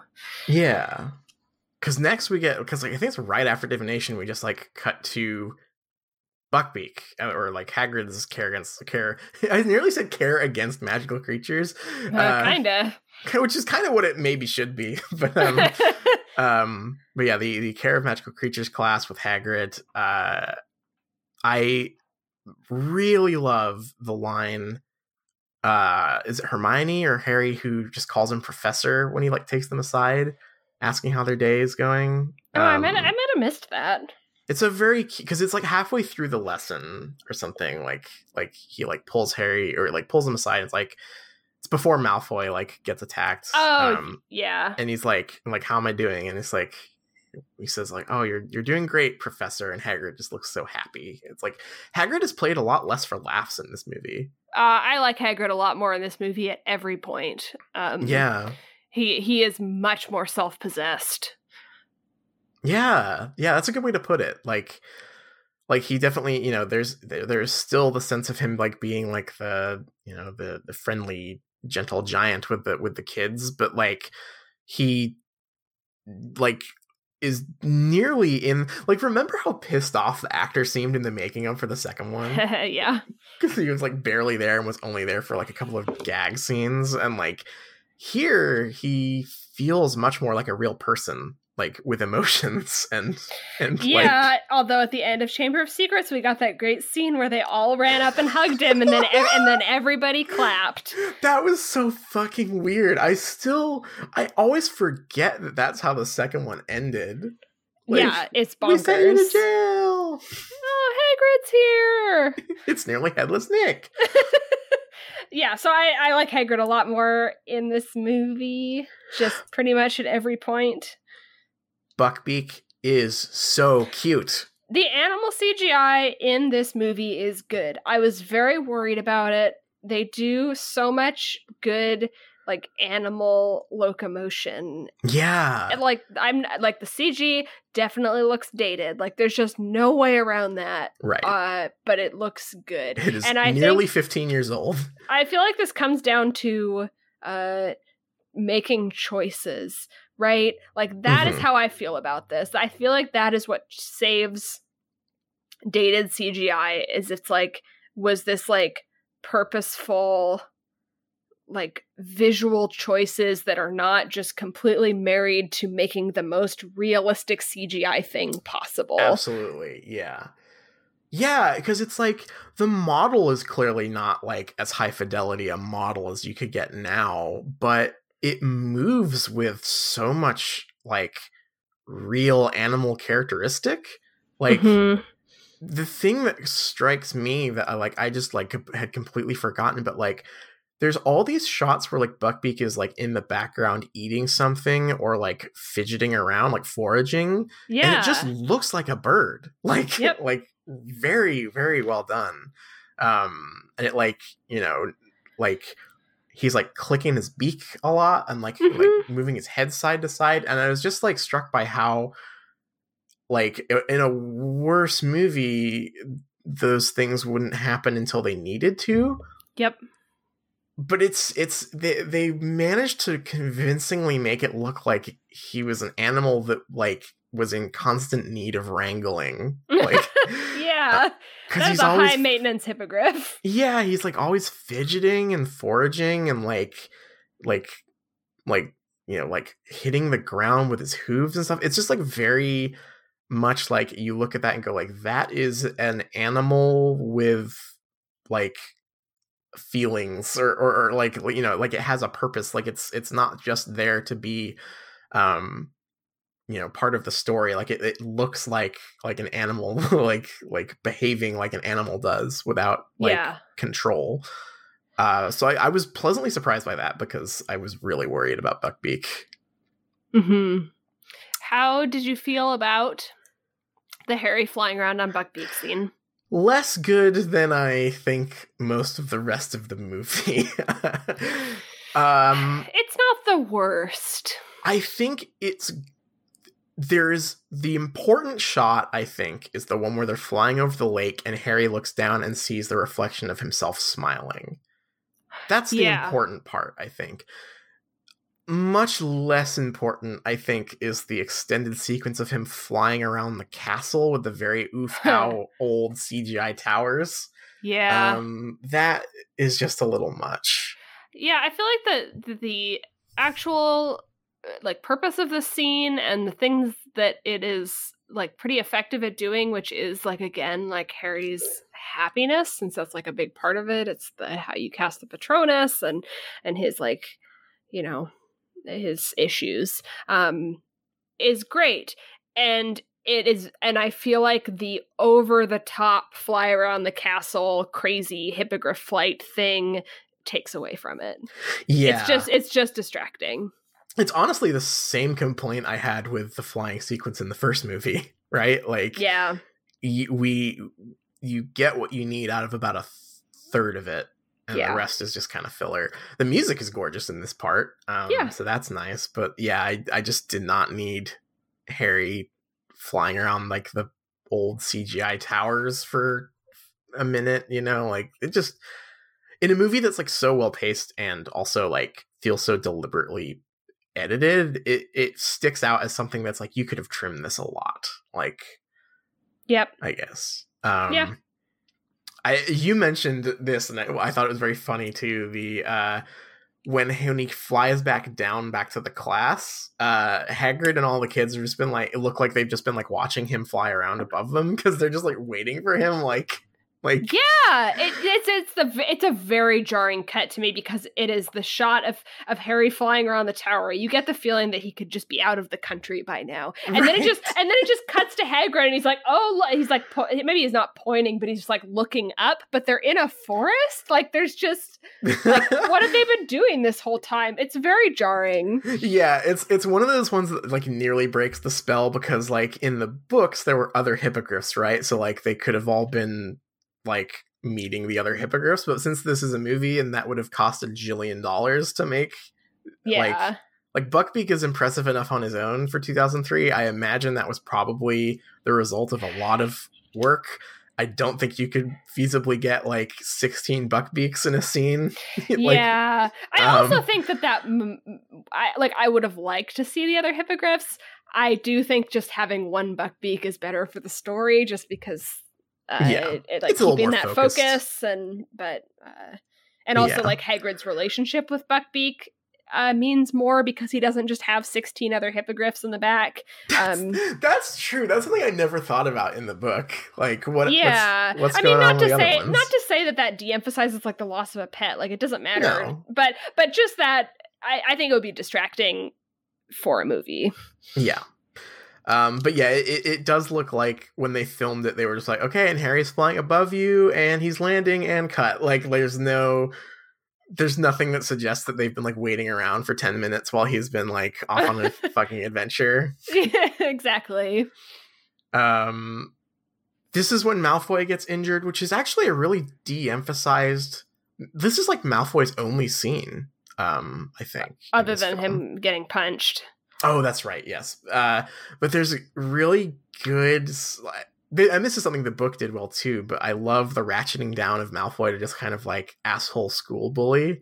Yeah. Yeah. The thing he does where he like pretends there's a Dementor and points behind Harry, and then they all put on their hoods is so fucking funny. Yeah. And like well acted, and him like, he's like sinisterly eating an apple in this scene. Oh, too. Hell yeah. And it's so funny, and he like throws this apple down, and he's like, okay, fine, I'm gonna ride the fucking hippogriff too, and he like struts over to it. It's like there's he's working, he's not doing much in this movie, but when he is on screen, he kind of like hams it up in a really good way. Yeah, I enjoyed it a lot. Tom Felton does a pretty good job, and I like to see him do this stuff. I wish there had been more of it, because now I'm just thinking like, all I think of when I think of Tom Felton's performance as Draco is like the Half-Blood Prince stuff, which I think just like really doesn't do that character justice at all. Yeah. Well, that's going to be interesting when we get there. Yeah, so it's been good seeing those scenes, and he does a great job in them. Yeah. So Buckbeak attacks him, and so like I'm realizing now how quickly the pieces all move into place because I think after this is the Hogsmeade visit, or the first one rather. And this has one of my favorite tiny character moments, which is like Harry is arguing with McGonagall and she says, "No, I will not sign the permission slip. That's my final word. I'm sorry." And she walks off. And he like turns to Hermione and Ron and is like, forget about it, guys. And as they're walking away, Hermione gives him this sad little wave that is so cute. Yeah. Like, it's so heartbreaking. And like it's great because like Hermione and Ron are definitely de-emphasized in this movie, but like I like that we still get like those little friendship moments with them. Yeah, and you know it works in a really good way for like a story that's about Harry, because it doesn't feel like it unfocuses it, but it still just gives us good little snippets of Ron and Hermione. Maybe less Ron. Yeah, Ron kind of got shafted in this movie, but Ron is still good in this movie. He just doesn't. There's a moment towards the end of the movie where it's just like, "Sorry, Ron, you're not in the movie anymore." And it's just it's hard to write. It feels like something that was probably hard to write around adapting the story, right? Like, if this movie was a standalone movie, and unrelated to all the other Harry Potter movies or books, I feel like this movie just could have not had Ron in it at all. Yeah, totally. Yeah, easily. And I don't think that's like a bad thing. No, because he needs to be there because this is Harry Potter, but right. This is his smallest role in maybe any of the movies. Yeah, probably. Yeah. Lupin's First Class is another example of them taking some liberties that I love, which is I don't think it's ever mentioned anywhere that anyone has like a record player at Hogwarts. But Lupin sure fucking does, and of course he does. Lupin's into jazz, and he's gonna play you some jazz while they teach you about Bogarts. This is like maybe the first major change in the story, I think, and like this is like where it starts getting into like just like movie rewrite territory, which is the rather than like not letting Harry do the lesson because he's afraid Voldemort's gonna pop up. He lets Harry do it, and it becomes a Dementor, and he sees Harry can't handle it, and then stops the lesson. Good change. Yeah, I don't think that the book version is bad, but I think this works better for a movie where you have to tell the story in 2 hours, right? Yep, I think so, and I think I like the book. I would even say that I like it more than the movie. In a lot, like if I just had to choose one to have forever, I think that one of the downfalls of the book is feeling like Harry's arc gets a little bit muddy near the end. Like it gets a little bit, not focused, I guess. And in this movie, where a clear choice was to make Harry's story be the most important thing, I think this is one of the best changes to make the Patronus arc make sense. Because it's so emphasized in this story. It's like the Patronus is like at the core of the story now. Yeah, and it all ties back into like Harry coming into his own as an older kid, and like him grappling with not having parents, right? Like it's all, and like where I feel like the book maybe drops the ball a little bit by muddying the waters in kind of a weird way, and like kind of dropping certain threads like the Patronus thread. I think that this change, letting Harry fail at the Defense Against the Dark Arts lesson, is great. Yeah. And it makes like it's a very it's one of those nice little like visual parallel things too, because we get Lupin rushing in front of Harry to save him from the Bogart, and it's like the exact same pose and scene as Snape standing in front of Harry and Hermione when Lupin is a werewolf too. Snoopin' confirmed. Snoopin'. I've never thought about that, but that would be it, wouldn't it? And that's it. Snooping. Yeah. I love it. But yeah, that's just such a great shot. And also I appreciate it might be a little on the nose. I do appreciate that when the Bogart sees Lupin, it transforms into a moon with clouds, so you know exactly what it is, so no one can say, I don't know what that is. No one can say, I wonder why he's afraid of orbs. Is Lupin scared of silver dollars? Oh, whoa. Is he crystal afraid balls? What is that? Is he afraid of cheese wheels? Is he lactose intolerant? Yeah. I think that's a good change. Yeah, and my favorite scene, or my favorite moment in this scene is when Newt Scamander steps up to do the Bogart, and then it turns into a desk, and and then Dumbledore's there, and he says, "Oh, you're scared of working a desk job." Whoa. That's very quirky, Newt. Thanks. God, that's gonna, I was already mad about that, but seeing how also directly that plunders this movie visually in that trailer makes me even madder.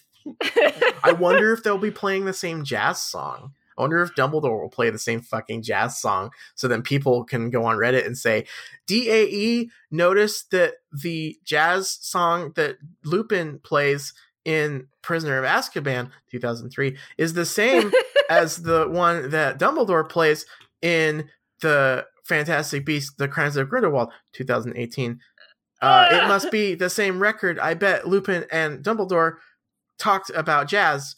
What do you think? That really enhances my understanding of the scene. I feel enriched by this change. So yeah, that sucks. That fucking sucks. I guess so I think the next major thing we have to talk about is the Hogsmeade scene. And Harry getting the Marauders map. Harry gets the map from Fred and George in this great little scene that is also their only scene, I think. I think they might be around in the Leaky Cauldron. Oh yeah, they're there. This is their thing in this. This is their moment, and I don't think they did this in the previous two movies, but this thing where they choreograph their conversations is very cool and very silly. And I'm not sure if it's one of those things that pisses people off, but I could see it. But the way that they're just so scripted and theatrical towards Harry, and they're they're waiting for each other to finish sentences, and they're choosing words to double up on and kind of do little jazz hands for Harry. It's cute. Weird. I like it. It's very cute. And it does something great. I mean, we don't see them very much, but you just get such a strong sense of them in a very short amount of time. Yes. Yeah. It's very funny and charming, even if it isn't that's not how they behave in the books, but I like this version of them. And I like that Harry is so moody with them too. His reaction to the Marauders map until they completely explain what it is what the fuck is this? He does. He says, "What is this rubbish?" Yeah, he does. It's very rude. Harry is just a good moody teen in this movie. Yeah. Which I guess kind of comes to a head in the Hogsmeade scene where he sneaks in the Hogsmeade, he gets some candy, and he fucks around with Malfoy. They're at the Shrieking Shack. Honk, Hell honk. Yeah. There's a very funny scene with him throwing snowballs and dragging Malfoy around and stuff. They've completely cut Hermione worrying about Harry in this scene, which I think is fine, really. The conflict was important for when Hermione had a bigger role in the book, but here I think it's an okay thing to just have her be happy to see Harry in Hogsmeade. Yep.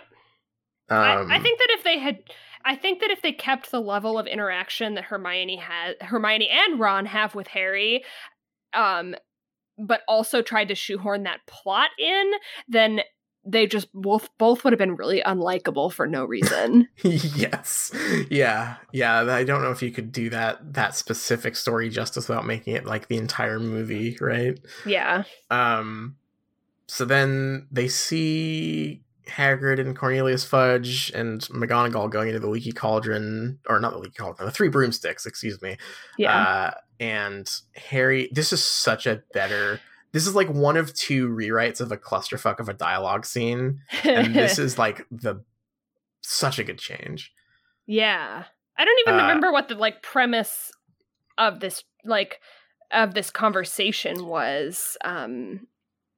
But it was there. I can't remember exactly why they're talking about it. I think it's more that like Harry just sort of like they see them all walking in and they think that's weird, and so Harry goes to check it out with the invisibility cloak and just like gets more than he bargained for. Really? Oh, like, maybe Rosmerta was bothering some.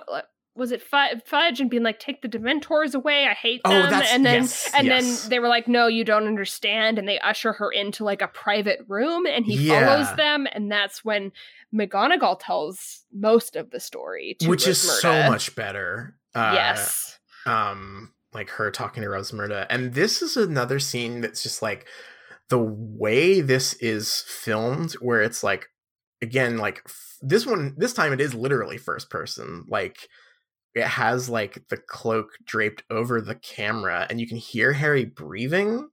It's really intense. And cool.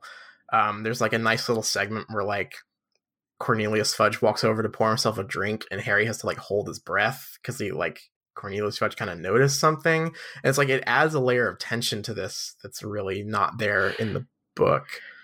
Yeah, the only thing it's missing is Snape being there, reaching out to claw at the air. But fuck. I'll take it. Don't worry, Snape will show up dramatically later. Oh, I know it. But yeah, and then like he hears the story about how Sirius betrayed his parents and is his godfather, and like. This is another big change. He just runs away and like starts crying. And I don't think Harry ever explicitly cries in this book. No, I think that because like in the book, he goes up and goes to sleep. And then it's the next day he goes and talks to Ron and Hermione and he's just PO'd. He's just going to go kill him. Yeah, but there's this really great scene where he like still has it's another good like way to utilize Ron and Hermione as characters when they're a little less focused. Is the scene where he's crying under the cloak and Hermione like reaches out to like pull the cloak off to see him, which is like I really liked that scene. Yeah, it was very emotional and it made me very sad. I was very sad for Harry. And he had kind of the I don't know, I find it a little bit. I liked the combination of the crying sadness emotion with the like anger outburst, rather than it being a. And again, I think this works fine in the book where he goes to sleep and then is like the next day is like cold calculating, gonna kill him. Right. This is much more of like an emotional outburst. Yeah. Immediate reaction kind of thing, and I think it works really well. Another just good like acting moment. Like, damn, Daniel Radcliffe is a good fucking actor, I think. Like, I can't think of any other place to put this, so I'm going to talk about it right now. Yeah. Hermione's hair in this movie. Yeah. This is not a me picking at this particular movie. This is me coming after the film industry, I assume. And I don't know, sexism. Hermione has prom hair in several scenes, and it really bothers me. What, like, it is, it's out of character, but not even in like I don't think Hermione could enjoy doing her hair, although it is explicit later that she doesn't. But she has like salon. Like she just had her hair done for a wedding, right? Like she's a bridesmaid at a wedding, right? It's very like it's curled, but it's very perfect. Like every curl is in place. It is a salon level. She's a bridesmaid kind of hairstyle. It just doesn't look right for her in a lot of these scenes. No, yeah, and I know that. I mean, she's an actress and she's gonna have her hair done. I don't know why they chose this like pristine event hair. Especially because I would say that like Harry and Ron's appearances in this movie are maybe the best they ever are. I like Harry's, like, this is the messiest Harry's hair ever is, I think. Yeah.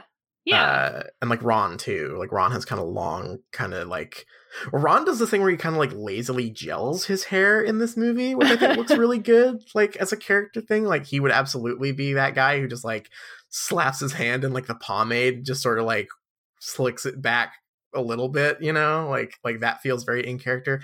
The Hermione hair really does not. Like her, I guess her wardrobe generally is just kind of a weird choice for her character. I think in the making of thing we watched, she was very excited that Hermione got to wear jeans in this movie. Oh my gosh, she said it many times that she gets to wear jeans, and they're just the incredible like flared 2005 jeans. But yeah, I would say that I took very little issue with any of the costume hair makeup choices, but the Hermione hair routinely took me out of it and really bothered me, because it doesn't read as 13-year-old who is maybe doing her hair. It is way overboard. It looks more like 13-year-old who's like being taken to a wedding against her will. Yes, or something like it's so bizarre, and I feel like part of that is there's like another scene, I can't remember which class, and it's when she pops in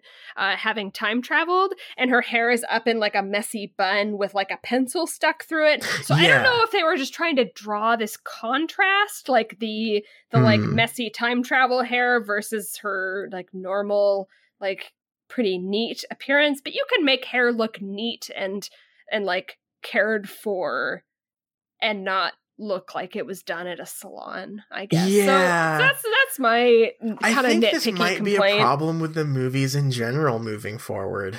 Like I don't think Hermione ever has messy hair ever again in these movies, from what I remember. Yeah. I'm pretty sure it's always like really nicely done salon style, like quote unquote curls, because that's the problem, right? Too, it's just, like Hermione's hair is supposed to be like naturally like curly and bushy, right? Yep. And I get that like you can't just like you need to do some work, you know, in a salon or like, you know, in makeup, like to get that right. But there's a way to make an unnaturally curly hair look natural that isn't this, right? Like, yeah, I would imagine that you can do that with you know, makeup and hair wizardry. You can make hair look not like it is for a. She looks like she's on a TV show. Like that's the weirdest. Yeah, she does. Right, like yeah, like so ready to be interviewed. Kind of a small complaint, but it did surprise me how much it took me out of it. Where I'm like, yeah, she would not have that here. It is very weird. And I think in this scene, she has that, she like starts the scene in that with that hairstyle. And when she goes and approaches Harry and he's under the invisibility cloak, she's like there and they're like in the snow. And it was like this moment where it's like, she like running away from a wedding to comfort someone. I don't know. So that's all I've got to say on that subject. Yeah, no, I agree. It was definitely an odd choice. God, now I'm just thinking about CinemaSins again. Ding. Because what they say about that is they shouldn't have done her hair like that because Hermione is too young to be hot yet. That's a thing they say in a video. I hate it so much. They say. It's bad. She's 13. That's awful. Moving on, I think the next big important thing to talk about that kind of gets like the rest of the movie and the plot in motion is the Harry noticing Peter Pettigrew on the map thing. Yes, good change. Amazing change. I think maybe my favorite change. It adds so much to the Shrieking Shack side of the story. It makes Lupin's actions like being, forgetting that, to take a which to be they also do not even mention the potion, just not part of the story. But it just makes his actions seem so much more reasonable. Yep. So we get the scene where Harry notices Peter Pettigrew. He heard McGonagall say that Peter Pettigrew died. So he's like, what the hell?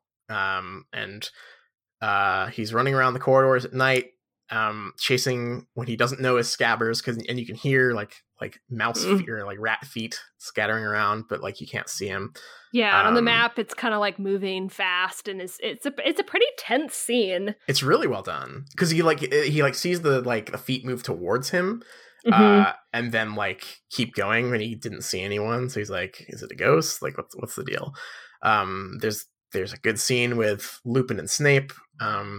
Quality stuff. Also, one of the most, I think, incredible looking scenes of the movie. Like, it's pitch black apart from the wand light, and it just looks so cool.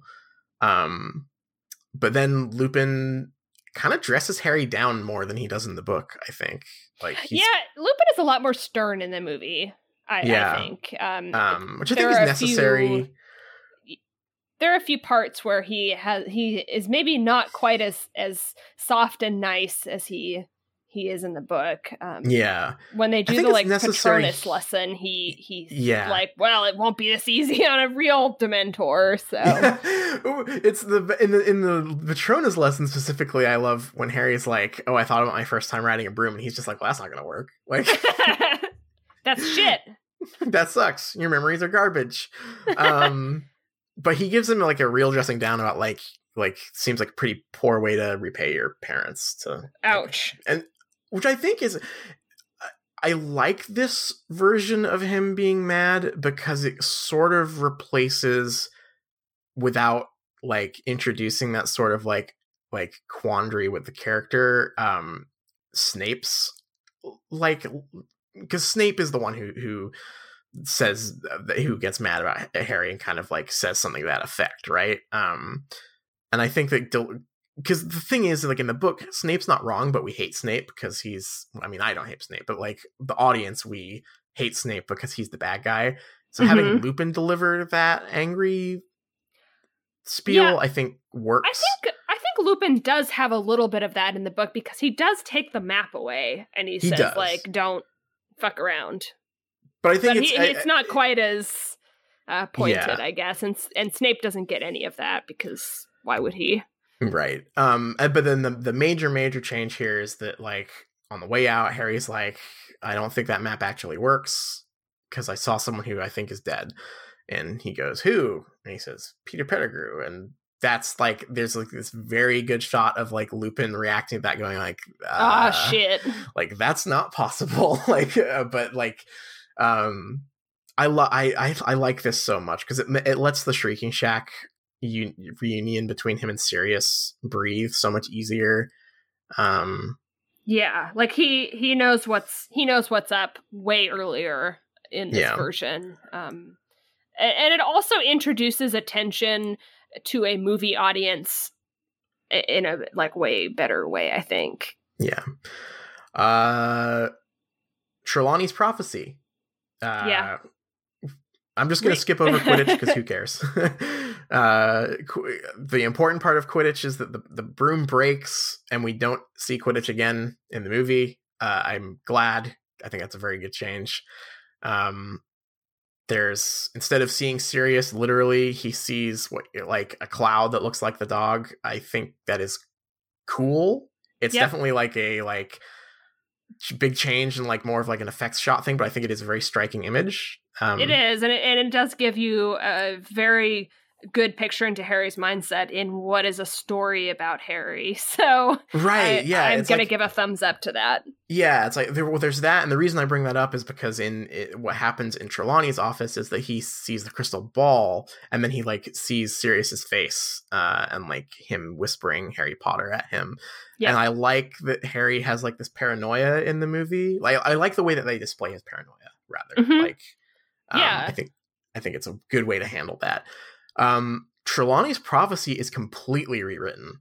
Good. Yeah. Like, I mean, it's the same like content, but like it doesn't have that. It doesn't get into like the very specific details that the one in the book does. She's just like, it'll happen tonight. The Dark Lord's servant will escape.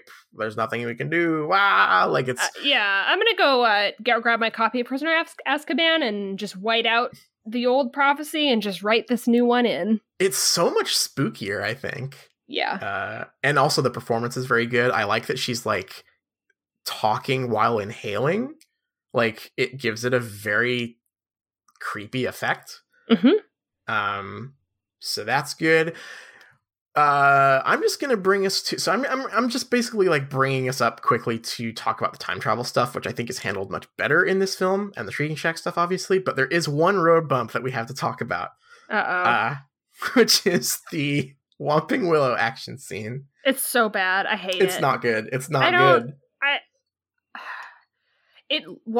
Like, I've said that I thought the CGI was really good in this movie. I stand by that. It looks like the effects in the scene are really bad. It reminded me of the first movie's Quidditch match, like just the level screen. Of like the blue screen and the like character models becoming like changing from actor to character model because they're like flying around in the air. It feels like nothing has any weight because you watch something on the screen happen and it's like, wow, they fucking died, but they're fine. Yeah. It's like that shot of Draco where he falls off his broom and like hits the ground at like 100 miles per hour and just like, oops, he did the splits. Ouchie. So this is a terrible scene and I hate it and I don't know why it's not here. Good. I think the best thing I can say about it is like I think that like if you looked at the storyboards for it or whatever, I think it is creatively mapped out. Like I think what's happening is kind of cool. It's just that it's handled in this fucking stupid looking way with like it just like cannot do it justice, right? Like the CGI is bad. It looks choppy in a weird way, like in like a way nothing else in the movie is. And there's like all these bizarre shots of like, I think the worst one is like it feels like it was shot for 3D even though it wasn't, because like why would it have been? This is way before the 3D renaissance, I think. But there's like the shot where like Hermione's shoes like fly directly at the screen and like hold there before she like falls down, and it's just like, even like this would be dumb in 3D, but even like without 3D this is like double dumb. Like, are we sure there wasn't a 3D release? Because once you said that, I'm like thinking back at all these like parts of the movie where I'm like, that would be in 3D. Maybe, I don't know, I don't think so, but I could be wrong. Here's my list of things that would be in 3D. Yeah. This scene with the Whomping Willow, obviously. The scene of the Jack in the Box, coming out at the screen. The seasonal transition where the Whomping Willow shakes off the snow and the snow splatters on the camera. Oh yeah. The night bus, probably. I'm actually really bothered by this, so I'm gonna find out if it had a 3D release. Yeah, I don't think it did, but it could have. Maybe it was a. I want to say like a 3D started a game with Avatar, which was a few years after this. Yeah, it just seems so.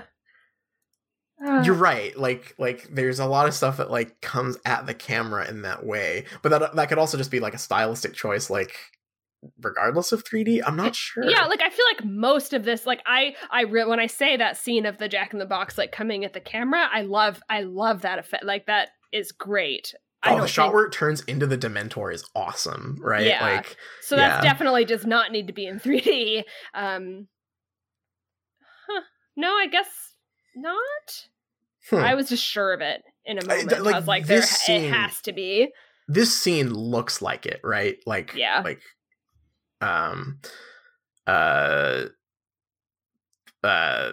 so they're going there because I guess I should like rewind just a little bit. Like, they went to see Hagrid. They think they've seen the execution. Ron gets knocked over by Sirius Black and dragged into this thing. Malfoy got punched by Hermione. Yep.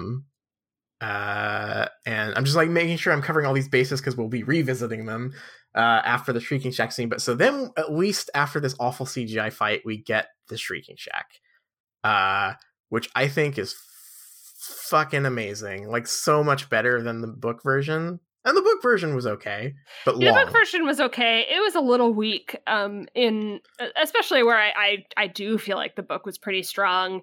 The 3-chapter everyone being very mysterious sequence still kind of I'm still a little bit in shock from that. It was a little bit unbelievable, and this just like clips along at a really nice pace. It doesn't feel like anyone is like concealing anything for the sake of tension. Gary Oldman does a great job.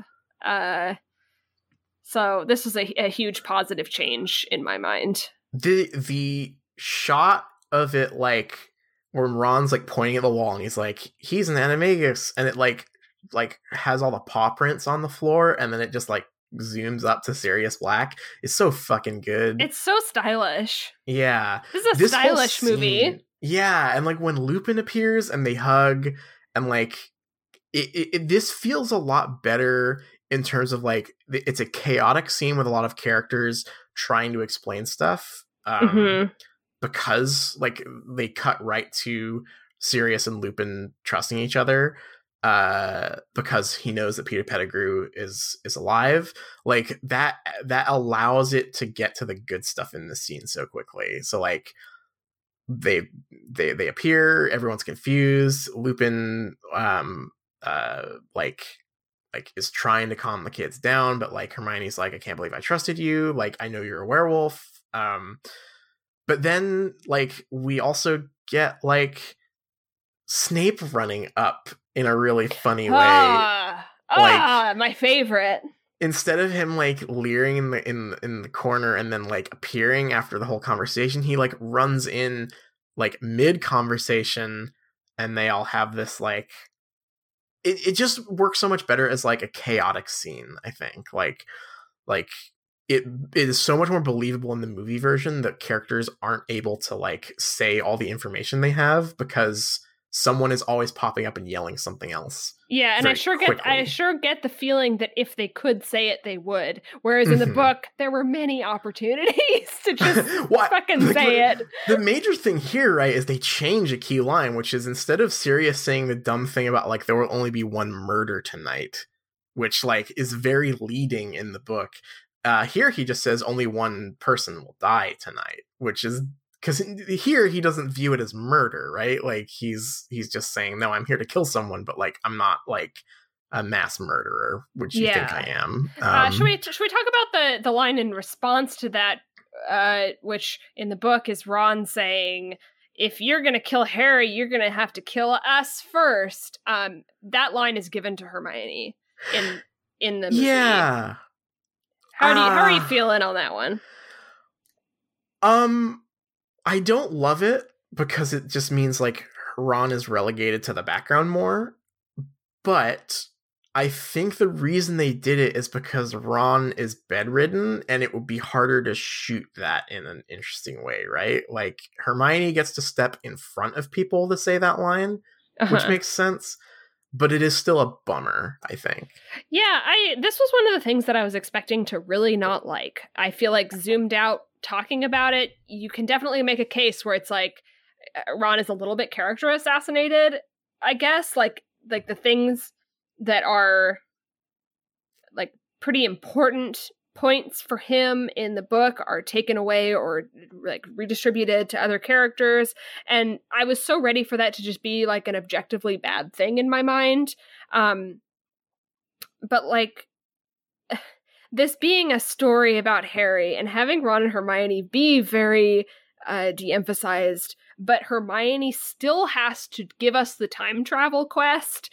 Right. It makes sense to me that it's like you just kind of cut your losses, right? Yeah. And because if Ron had this like huge character moment kind of out of nowhere here at the end of the book, I would probably scratch my head at that just as a mute movie viewer, whereas Hermione has a lot more going on. So it feels a little bit like a kind of a necessary it's a necessary concession because otherwise Ron, like if you want Ron to have that line, Ron basically also replaces Hermione in the movie, right? Because otherwise it wouldn't work, because you'd have to like go back and emphasize Ron more. Right, and I also think that like the big point of that line is like the thread that runs through the book between the whole conflict between Ron and Hermione and the whole pet thing and the firebolt thing is that I think the kind of clarity of like the friendship and their bond mattering more than all of this other trivial stuff is what really gives that moment from Ron saying like, you know, like I am a loyal friend above all else. Yes. Meaning, and in this, where all of that stuff is cut out in a way that I think is fine, I'm really not clamoring for that plot line to be in the movie. It would just be really out of nowhere, and I'm kind of happy that they gave Hermione that thing to do instead. Because also in the book, it's an echo of an earlier scene, right? Because when Snape is bad-mouthing Hermione in class, Ron sticks up for her, even though it's in the middle of their feud. Yeah. And then he does it again in the Shrieking Shack in a similar situation, just way more dangerous. And so, but like in the movie, because that conflict is de-emphasized, in the Snape scene, Ron just kind of like has a little goof there. He says like, he's got a point, you know, like when Snape is telling her she's a know-it-all. And so like, it's just like, you need both, right? Like that needs to be an echo of that earlier scene, and if you don't have that earlier scene, then that development is meaningless. So I get it. I definitely can sympathize. Like, I like Ron, and it's a bummer that he doesn't get more to do, but like I can see why they did it this way.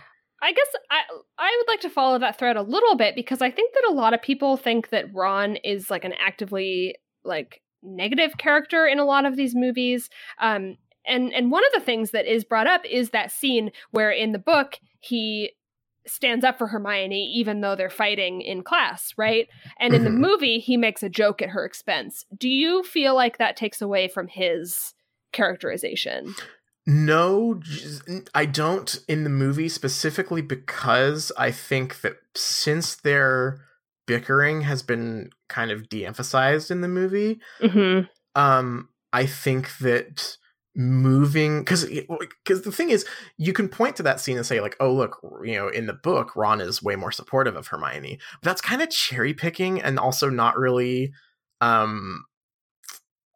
generous to like how adaptation works, because there are also like 50 other lines in the book where Ron is a total asshole to Hermione.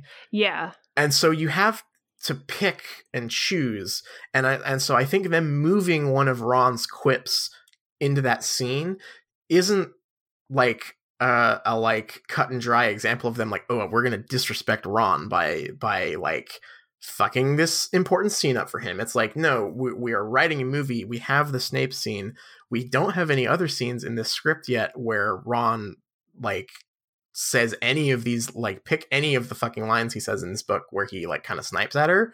Like, so they just kind of like smooth those together, I guess. And I think it works. Yeah, I do. I like that reading of it. I also like, as you're saying that, I'm like realizing like, yeah, we got his little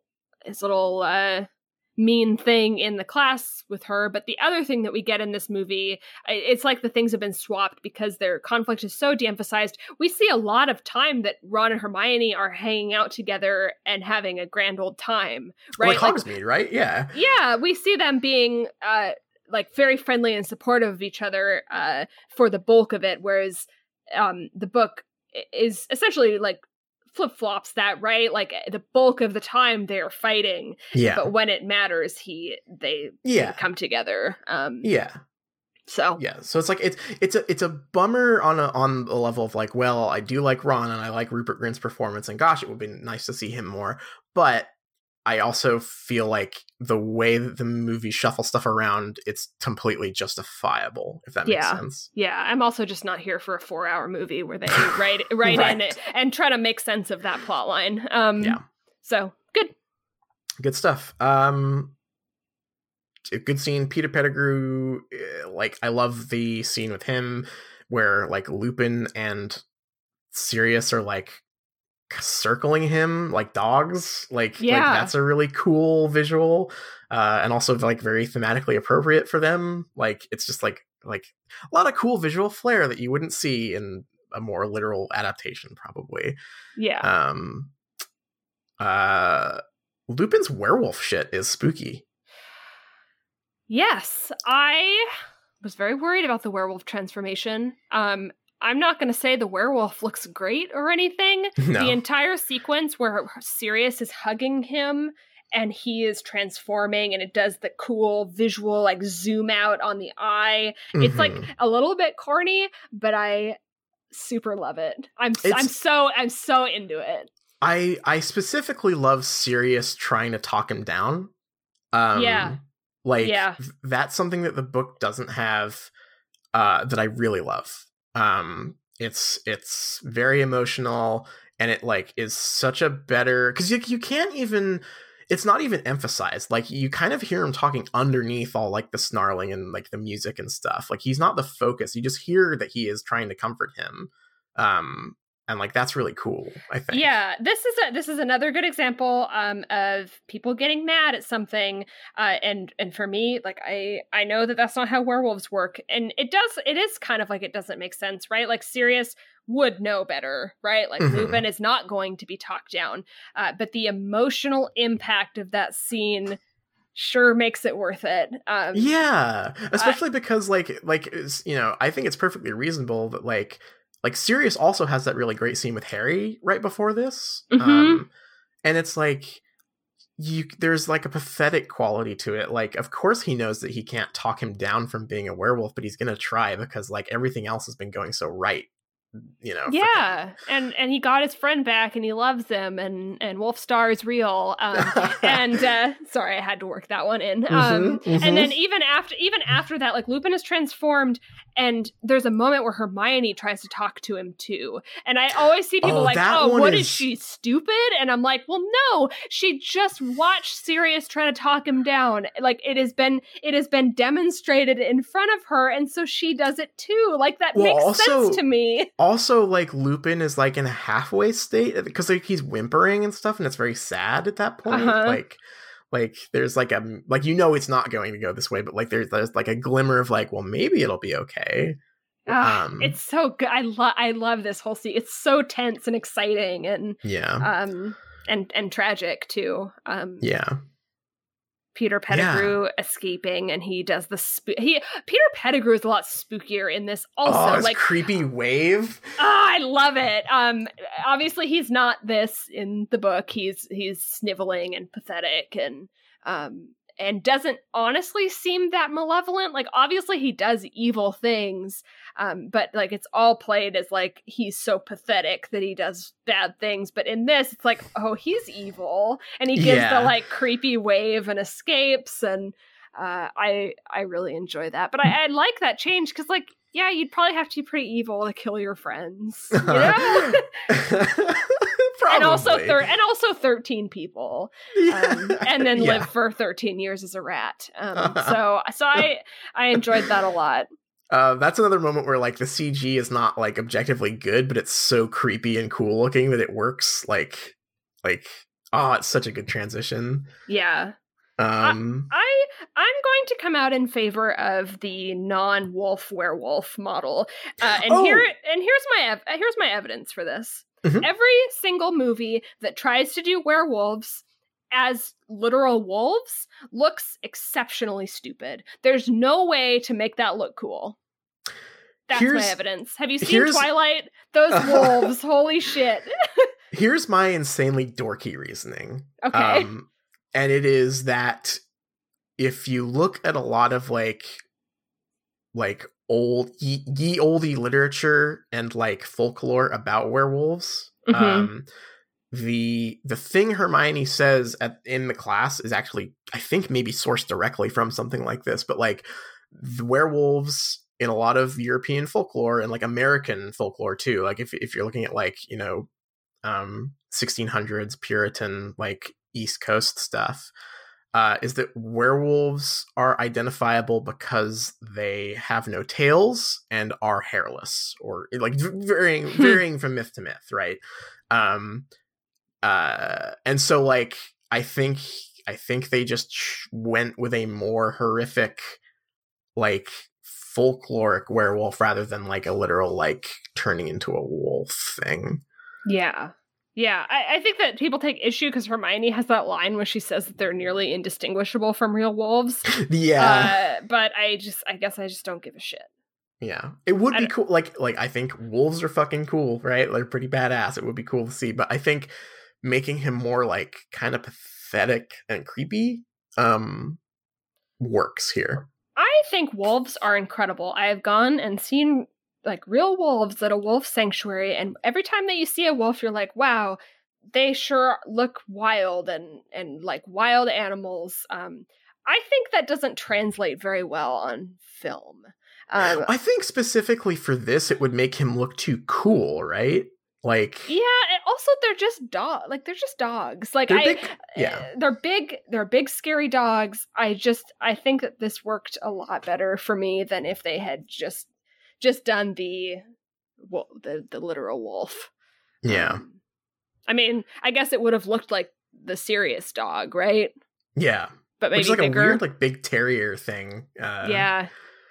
But yeah, it's definitely a choice, right? But I don't hate it. Yeah. I could see why someone might not like it. I mean, it's obviously pretty subjective, but I'm pretty into it. It's not pleasant to look at, but to me that is the point. Right, like it's like a whole shitty thing, right? Like, yeah, he doesn't want to be that. Yeah.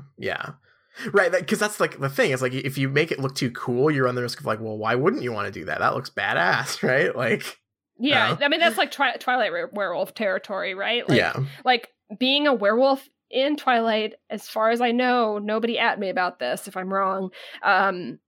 There's no downside, right? Like it's right. just like an objectively you turn into a cool fucking thing. badass giant direwolf, right? Yeah, like, yeah. So, and then fast forwarding a little bit, Harry and Sirius are cornered by the Dementors at the lake, but someone casts a really big AoE spell, and saves them. A powerful blast. Powerful fucking blast. And then we're in the infirmary. And Dumbledore is there. This is like Dumbledore's first big scene, like new Dumbledore. He had the speech at the beginning, but he hasn't like really interacted with Harry yet. Yeah. I like this Dumbledore portrayal. Me too. It's very different from the first one, who obviously like he died, so they couldn't get him back. But like they very consciously did not have the actor like copy that other actor. Yeah, I'm glad. It also, like, tonally speaking, fits this movie much better. He has a little bit, it's edgy Dumbledore. That's what I'm going to call him. Yeah. Dumbledore with an edge. This Dumbledore seems like someone who would do all of the manipulative shit that Dumbledore does in the books, right? Yes. And like have it be believable. Yeah, I know everyone is still mad about him giving the "Did you put your name in the Goblet of Fire" performance, but I think that like overall, jury's out. Well, yeah, we'll get there. We'll get there. We're running real long, so I think I'll just kind of talk broadly about the time travel stuff, right? Yeah. It sucks. It's a bummer they had to put it in the movie. Honestly, like I think they did a good job with what they had, but putting in a midnight hour time travel plot is so insane that it highlights the absurdity of it, I think. Yes. Of how it's placed in the book. I think I agree. I think the thing that makes it work is that the clock motif has been so constant throughout the movie that it feels like way more of a payoff here. Even if it's not directly a story payoff, it's at least like a visual storytelling payoff in a weird way, right?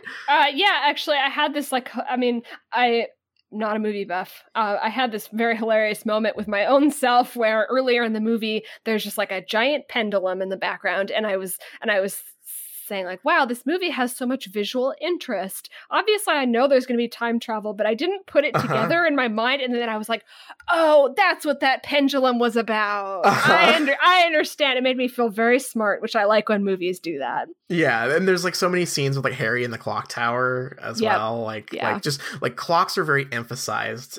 Even in like the soundtrack, like there's a lot of like ticking and like very like rigid repetition and like the music in these scenes too, which I really like.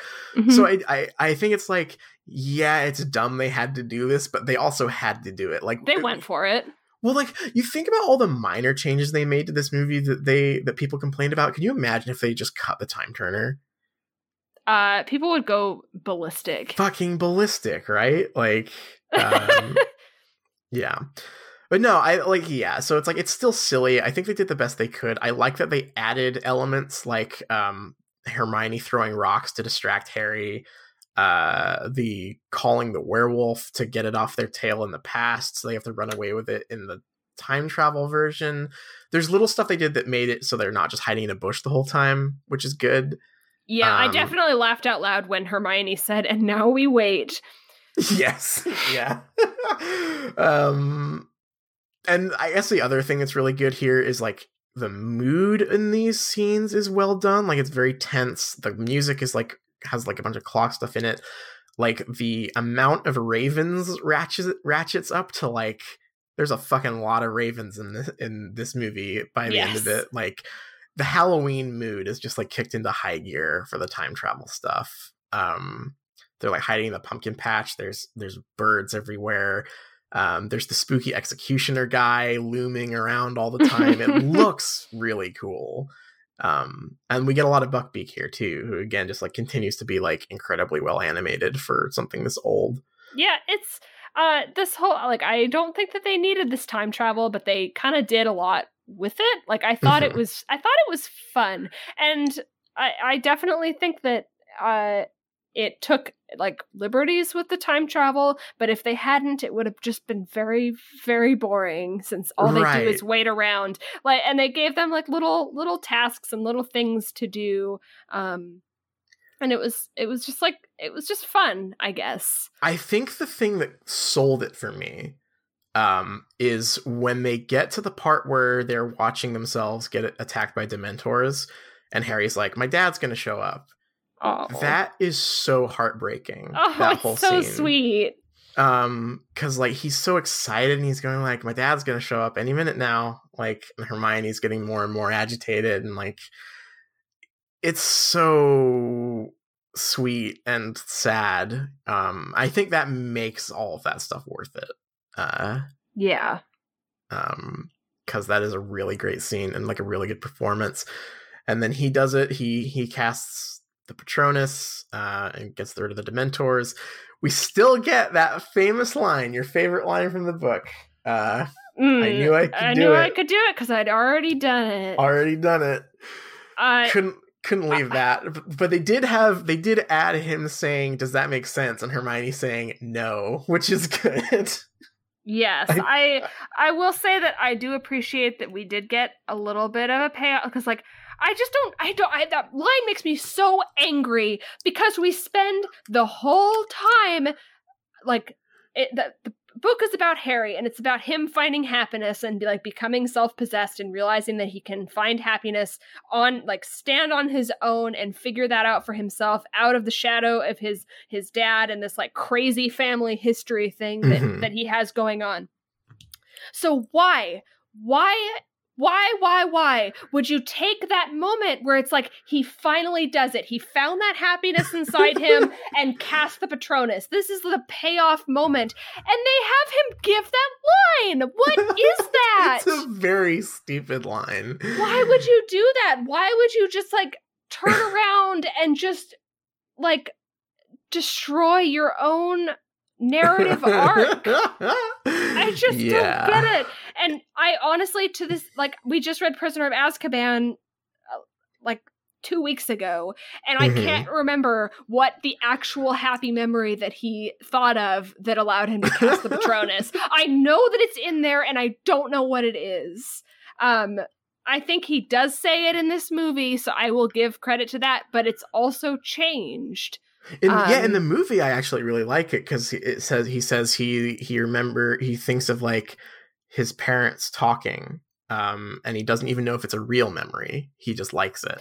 Which, what a great way to wrap up the way the book did it, which there was no way you could do it for a movie, but the conflict that he had hearing his mom's voice as she's dying and feeling guilty about wanting to hear her. You can't do, I mean, that's like so messy to get into in this movie, but what a great way to take that. And I really love that movie version. Yeah, coming up with something that feels really genuine and still true to that essence of his story. I really liked that. But no, we also still get this fucking line. I knew I could do it because I'd already done it. Fuck you. I hate it. It's so stupid. I will say, like, this is kind of like the two stupidest moments in the movies are kind of packed in here. Hermione then getting off of Buckbeak to rescue Sirius, and instead of doing Alohomora, just says Bombarda and blows the fucking lock off the door. Is that the spell that Peter Pettigrew cast to like blow up the street and 13 people? What is that spell? I think it's a movie special. I don't know if that ever comes up again. It's actually really funny because it's delivered in just the most matter of fact. Like, she swings off of Buckbeak and just points her wand and just blasts the door open. It's so weird. I feel like they did it just because, like, it's like, oh, this is the catharsis scene, right? Like, we just need to get it over with quickly. But it's so, it just kind of comes out of nowhere. like I'm gonna blow this fucking lock away. Like, but like that's a real minor thing because like the reunion scene between Sirius and Harry before Sirius flies away is also very sweet. I liked it a lot, and I'm glad that they gave Dumbledore's line to Sirius. And it just works a lot better. It makes you understand Harry's feelings about Sirius much better in terms of like the film versions, I think. Yeah. He got his cool new dad. He got his cool new dad, who also has a sweet new Buckbeak to hang out with. Damn, Harry, you got a cool dad. So I think that's like the emotional core, I think, of like the ending. But there's a little bit extra where we get the firebolt. And this is actually probably my favorite change. And this is a very controversial one. I know a lot of people hate this, but I love that the firebolt is just at the very end. It makes it so much less of a moral quandary, I think, because I had a hard time relating to Harry doing Quidditch stuff because I was just like, you've just been handed the best broom in the world, right? And you're just kind of being shitty about it. Here, Sirius giving it to him as like an act of gratitude, and us ending. And to be clear, we do end on a very funny freeze frame of Harry's face, in a very kind of cheesy but kind of sweet ending. But like it ties into the thing that was important about the Buckbeak flying scene, which is how happy he is while he's flying. So Sirius providing him with a new way to fly as gratitude is so much more emotionally resonant, I think. Yes. I think that there are a lot of things that people point to that they don't like about this movie, that I oftentimes disagree with, but I can at least recognize that it is like preference or subjective kind of like, oh, I would have liked to see this or whatever. This one I will not compromise on. This is a 100% good change. Yes. I think that the firebolt stuff is easily the weakest stuff in Prisoner of Azkaban. An absolutely bizarre series of chapters that like do not service the story in any way. So to see that adapted in a way that actually, like, when he gets the firebolt and sees the feather from Buckbeak, I just like had a real emotional response to that, and I think that is good. Yeah, I think it's a great ending, and like the freeze frame is very funny, but I think it's earned. Yeah, I mean it's a kids movie still. It's it's like it's corny. Yeah, it's absolutely stuff can be corny. I think that's fine. Yeah, yeah, it's allowed.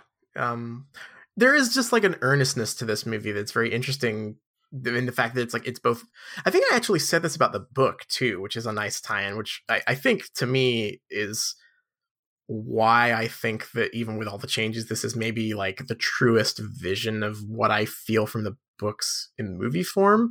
Is that it is very dark, but it is also very earnest. Like Yeah. it is dark and spooky and like grimy, but like the emotional core is still very earnest and sweet. Yep. I agree. I like that a lot. Yeah, I guess like closing thoughts. We're at the end now, so I liked this movie. I I feel a little bit bad because I'm like, I liked Prisoner of Azkaban and I finished the book and I thought to myself, this is going to be my favorite of the books. And then I watched Prisoner of Azkaban the movie and I'm like, pretty sure this is going to be my favorite of the movies. uh-huh. I do not see a way that anything else could step in and make me like it more. Mm-hmm. I find the fan response to this movie fascinating. Yeah. It's really, a lot. I almost want to like maybe devote like a short bonus episode to that sometime because there's a lot, right? Like this is maybe the most divisive film in the series, I would say. Yeah, and there's like a lot of I mean it's such a hard thing to talk about because I think that a lot of people don't really have maybe the language to talk about this stuff in a way that is like really gets their thoughts across. So a lot of the time I feel like I'm a little bit guessing at what they're trying to say. Mm-hmm.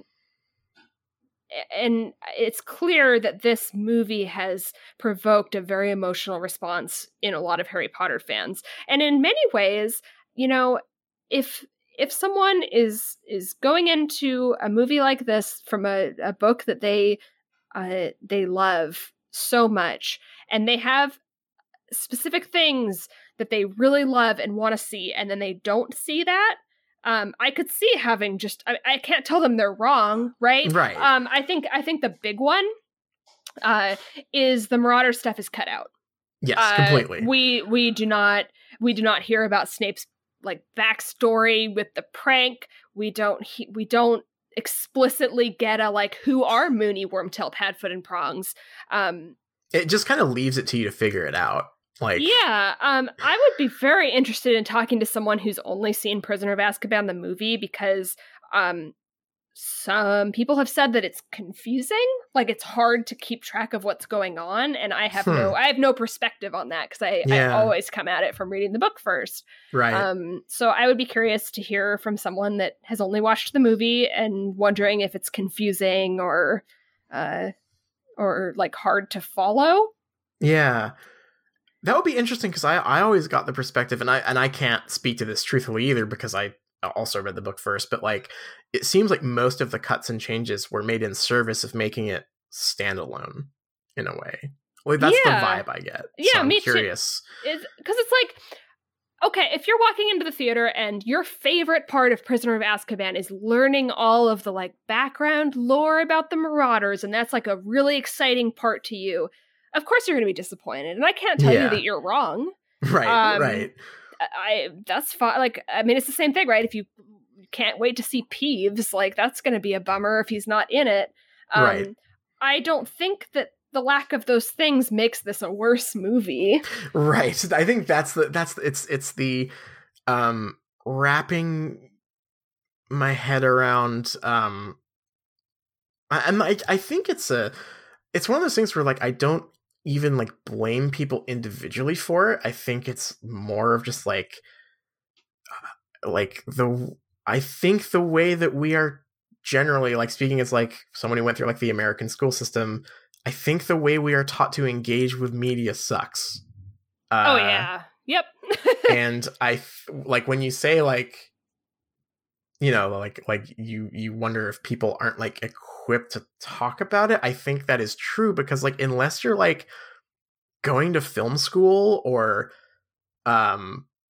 reading stuff on your own, like your main engagement with like media criticism is fucking shit like CinemaSins. Yeah, we watched the CinemaSins for this movie. It about melted my brain. I didn't expect to click on that and be so mad. It's bad. It's like, and actively... it made me really mad. I don't give a shit at all about CinemaSins guy. I don't know his name. I don't care if that's how he interfaces with movies. I don't understand the point. It seems like he must not like movies very much. It's a very specific way of reading a piece of media. I'm very, very bothered by the kind of thing that they're selling. Yes. The way of engaging with media that they are proselytizing or whatever is like so toxic. And like, I'm not saying that you can't be hypercritical. I mean, like we're doing a Harry Potter podcast where we are picking apart Harry Potter, right? Yeah. But like, I feel like we're doing it in good faith, right? like we like Harry Potter. Like that's why we're doing it like this. Yeah. And like, yeah, it's so much of the fan response to this movie focuses on loyalty to the books and how disloyal the director was, and how, in an interview the director said he hadn't even read the books until he got the job, and making it this weird like fandom dick measuring contest, right? Like yeah. a real director would have like read all the books and loved them and put in all my favorite details and stuff. It's like that doesn't matter. Like, whether or not someone already likes a project shouldn't have any bearing on like whether or not they can make a good movie out of it. The Warcraft director loves Warcraft, and that movie sucks. Okay, don't you dare badmouth the Warcraft movie here. I may not have been able to remember who the main character was, but that doesn't matter.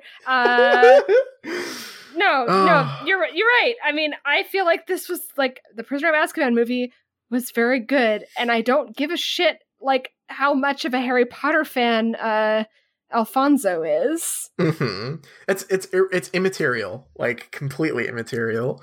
There are things that I really liked about the book that I probably would have liked seeing abstractly on the silver screen, right? I loved the Hermione Ron stuff. Me too, yeah. Really, I did. I don't really like the conclusion of it, although I think that there's like a thread of something really, really great there. Do I need it in this movie? No. But it's one of those it's just one way of adapting it, right? Like, yeah. I'm sure if a million directors got infinite budgets and they all made a Prisoner of Azkaban movie, I bet there would be tons that were wildly different and also all good. And this would be one of them, right? Like it just I just feel like putting so much emphasis on loyalty to the books is so destructive to like enjoying it, even just like in your own enjoyment, like as someone going to see a movie, like shackling yourself to the idea that it has to show me all of my favorite parts from the book. Yeah. Is like just a recipe for disappointment, I guess. Like I think that like I think adaptation is tricky to talk about. I feel like I would like to throw a bone to anyone that had a maybe negative reaction to this movie, and say that like when something is adapted in this way, like I feel like they're in some ways like to say whether it was successful or not is like, did it have like the essence of what it was adapting? Mm-hmm. You know, like like something is taken and made into something new. And for me, when I watch it, I'm like, yeah, this is true to the essence of Prisoner of Azkaban to me. And that's a like subjective thing, and I could go through all the reasons why that resonated with me and felt true to my experience of Prisoner of Azkaban, I think that someone could have an equally valid take about why it wasn't true to their what they feel about Prisoner of Azkaban. Absolutely. I don't think that's like this is a bad movie now because of that, but I think that's a good way to talk about reacting to something like this. Yeah, definitely. I think whether or not something succeeds as a movie and how loyal it is to your vision of a book or whatever is being adapted are like two separate, like definitely intersecting, but like different things, right? Mm-hmm. Like Blade Runner is an adaptation of a short story, right? Yeah. And I would say that Blade Runner is a fantastic movie. And I think that the conversation about whether or not it's a good direct adaptation, if you're I think it's Philip K. Dick, like if you were specifically a fan of Do Androids Dream of Electric Sheep, I think there's definitely a conversation to be had there. But I think that also you would also have to look at that movie on its own and say like, and was it a good movie? Because like it is a standalone thing. It doesn't erase the original. Yeah.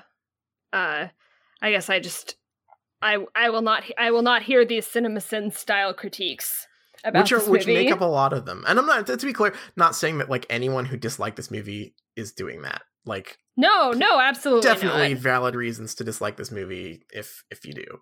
But yeah, just like the majority, like if you go on, I'm just talking about like, I guess like the fandom as it exists right now. If you look at like a lot of the popular criticisms on like Reddit and stuff, because we were kind of poking around the subreddit for reactions to this movie, and a lot of people there really like it, but a lot of the negative reactions that like get posted there are really just weird, like screeds against the director for not liking the books, or saying that they changed. Oftentimes they just kind of like they start reasonable and then they just devolve into a list of things that happen. Like it'll just be like a list of things that are in the movie. Yeah. So I don't know. I liked this movie. I thought it was pretty good. I like this movie a whole lot. I think it's just like, I think like what you said about it, like, does it capture the essence? And I think it, for me, what I got out of the book is very similar to what I got out of the movie. Yeah, and I also think that this one matches more clearly the essence of Harry Potter to me than the first and the second one do. I do not, I'm not super into the squeaky clean, beautiful theme park aura of books 1 and 2, or rather movies 1 and 2. Yeah. No, I vastly prefer the kind of grungy, lived in Hogwarts for sure. Yeah. So yeah, wow, this is a monster of an episode, but I think this movie kind of warranted it, because there's a lot to talk about with this movie, just in terms of like how it is in an adaptation, how it differs, and also kind of sets the tone for the rest of the movies in a really interesting way, where I at least as far as I remember, I think a lot of them borrow from this movie but never quite recapture the spirit. We watched a behind the scenes special last night, and there was a moment where I don't remember who says it, but somebody says it's like talking about what the differences are going to be in the third movie, and someone's like, you can tell it's a different director. It's like, yeah, yes, you can. I think that's Emma Watson who says that. You can tell it's a different director. I'm like, you really, really can. I guess we have some more movies in our future to look forward to. This is clearly going to be the best one. I don't think that's too controversial. Can I get a guess about what the second best one is going to be? So I have also not seen Goblet of Fire since I saw it in theaters, but I have very vague memories of Goblet of Fire being similarly controversial for similar things, because if I remember right, and I could be completely fabricating this out of memory, but I think Goblet of Fire nearly cuts all of the Triwizard stuff aside from the most essential parts and focuses entirely on Harry, Ron, Hermione drama. Incredible. Which I think sounds awesome. Like the Triwizard Tournament is extremely stupid. I think I'm probably going to enjoy Goblet of Fire, but I feel like the Triwizard Tournament must be one of those things that if you put too much of a spotlight on, it's just a mess. Oh, you know what? I remember specifically what the change everyone hates is, and it's one that I know you'll love. What? It is in the Goblet of Fire movie, they do all of the World Cup intro stuff where they like go around and like see the campsite and everything and like talk about it. And then after they introduce the teams, the referee throws the snitch in the air and then it just cuts to after the match. Who would ever complain about that? To me, that is perfect, right? Like that is how to handle Quidditch. But yeah, anyone who is upset about that, please come on the Shrieking Shack because I would love to pick your brain. Please explain why Quidditch is fun to watch because I don't get it. Well, we have a Mondo book to read before we get around to watching that movie. Oofa-doofa. So, we sure do. I think we're still a little bit undecided about our chapter structure, but we'll have to have a little powwow about that and look at what chapters we're doing for next week. Yeah, we will announce on the Twitter. I think for the first episode we should probably do 2. Yeah, because we're just stuck in the Frank. I do not want to be stuck talking just about the fucking Frank chapter. Let's talk about Frank. Episode 1. Let's talk about Frank. That's what it's called now. Yeah. All right. Well, thank you for joining us. Our theme music this week is not Hot McGonagall by Cheshire Moon, but you should still check them out. Thank you so much to all of our supporters on Patreon. We will get some bonus content out for you soon. I've been editing.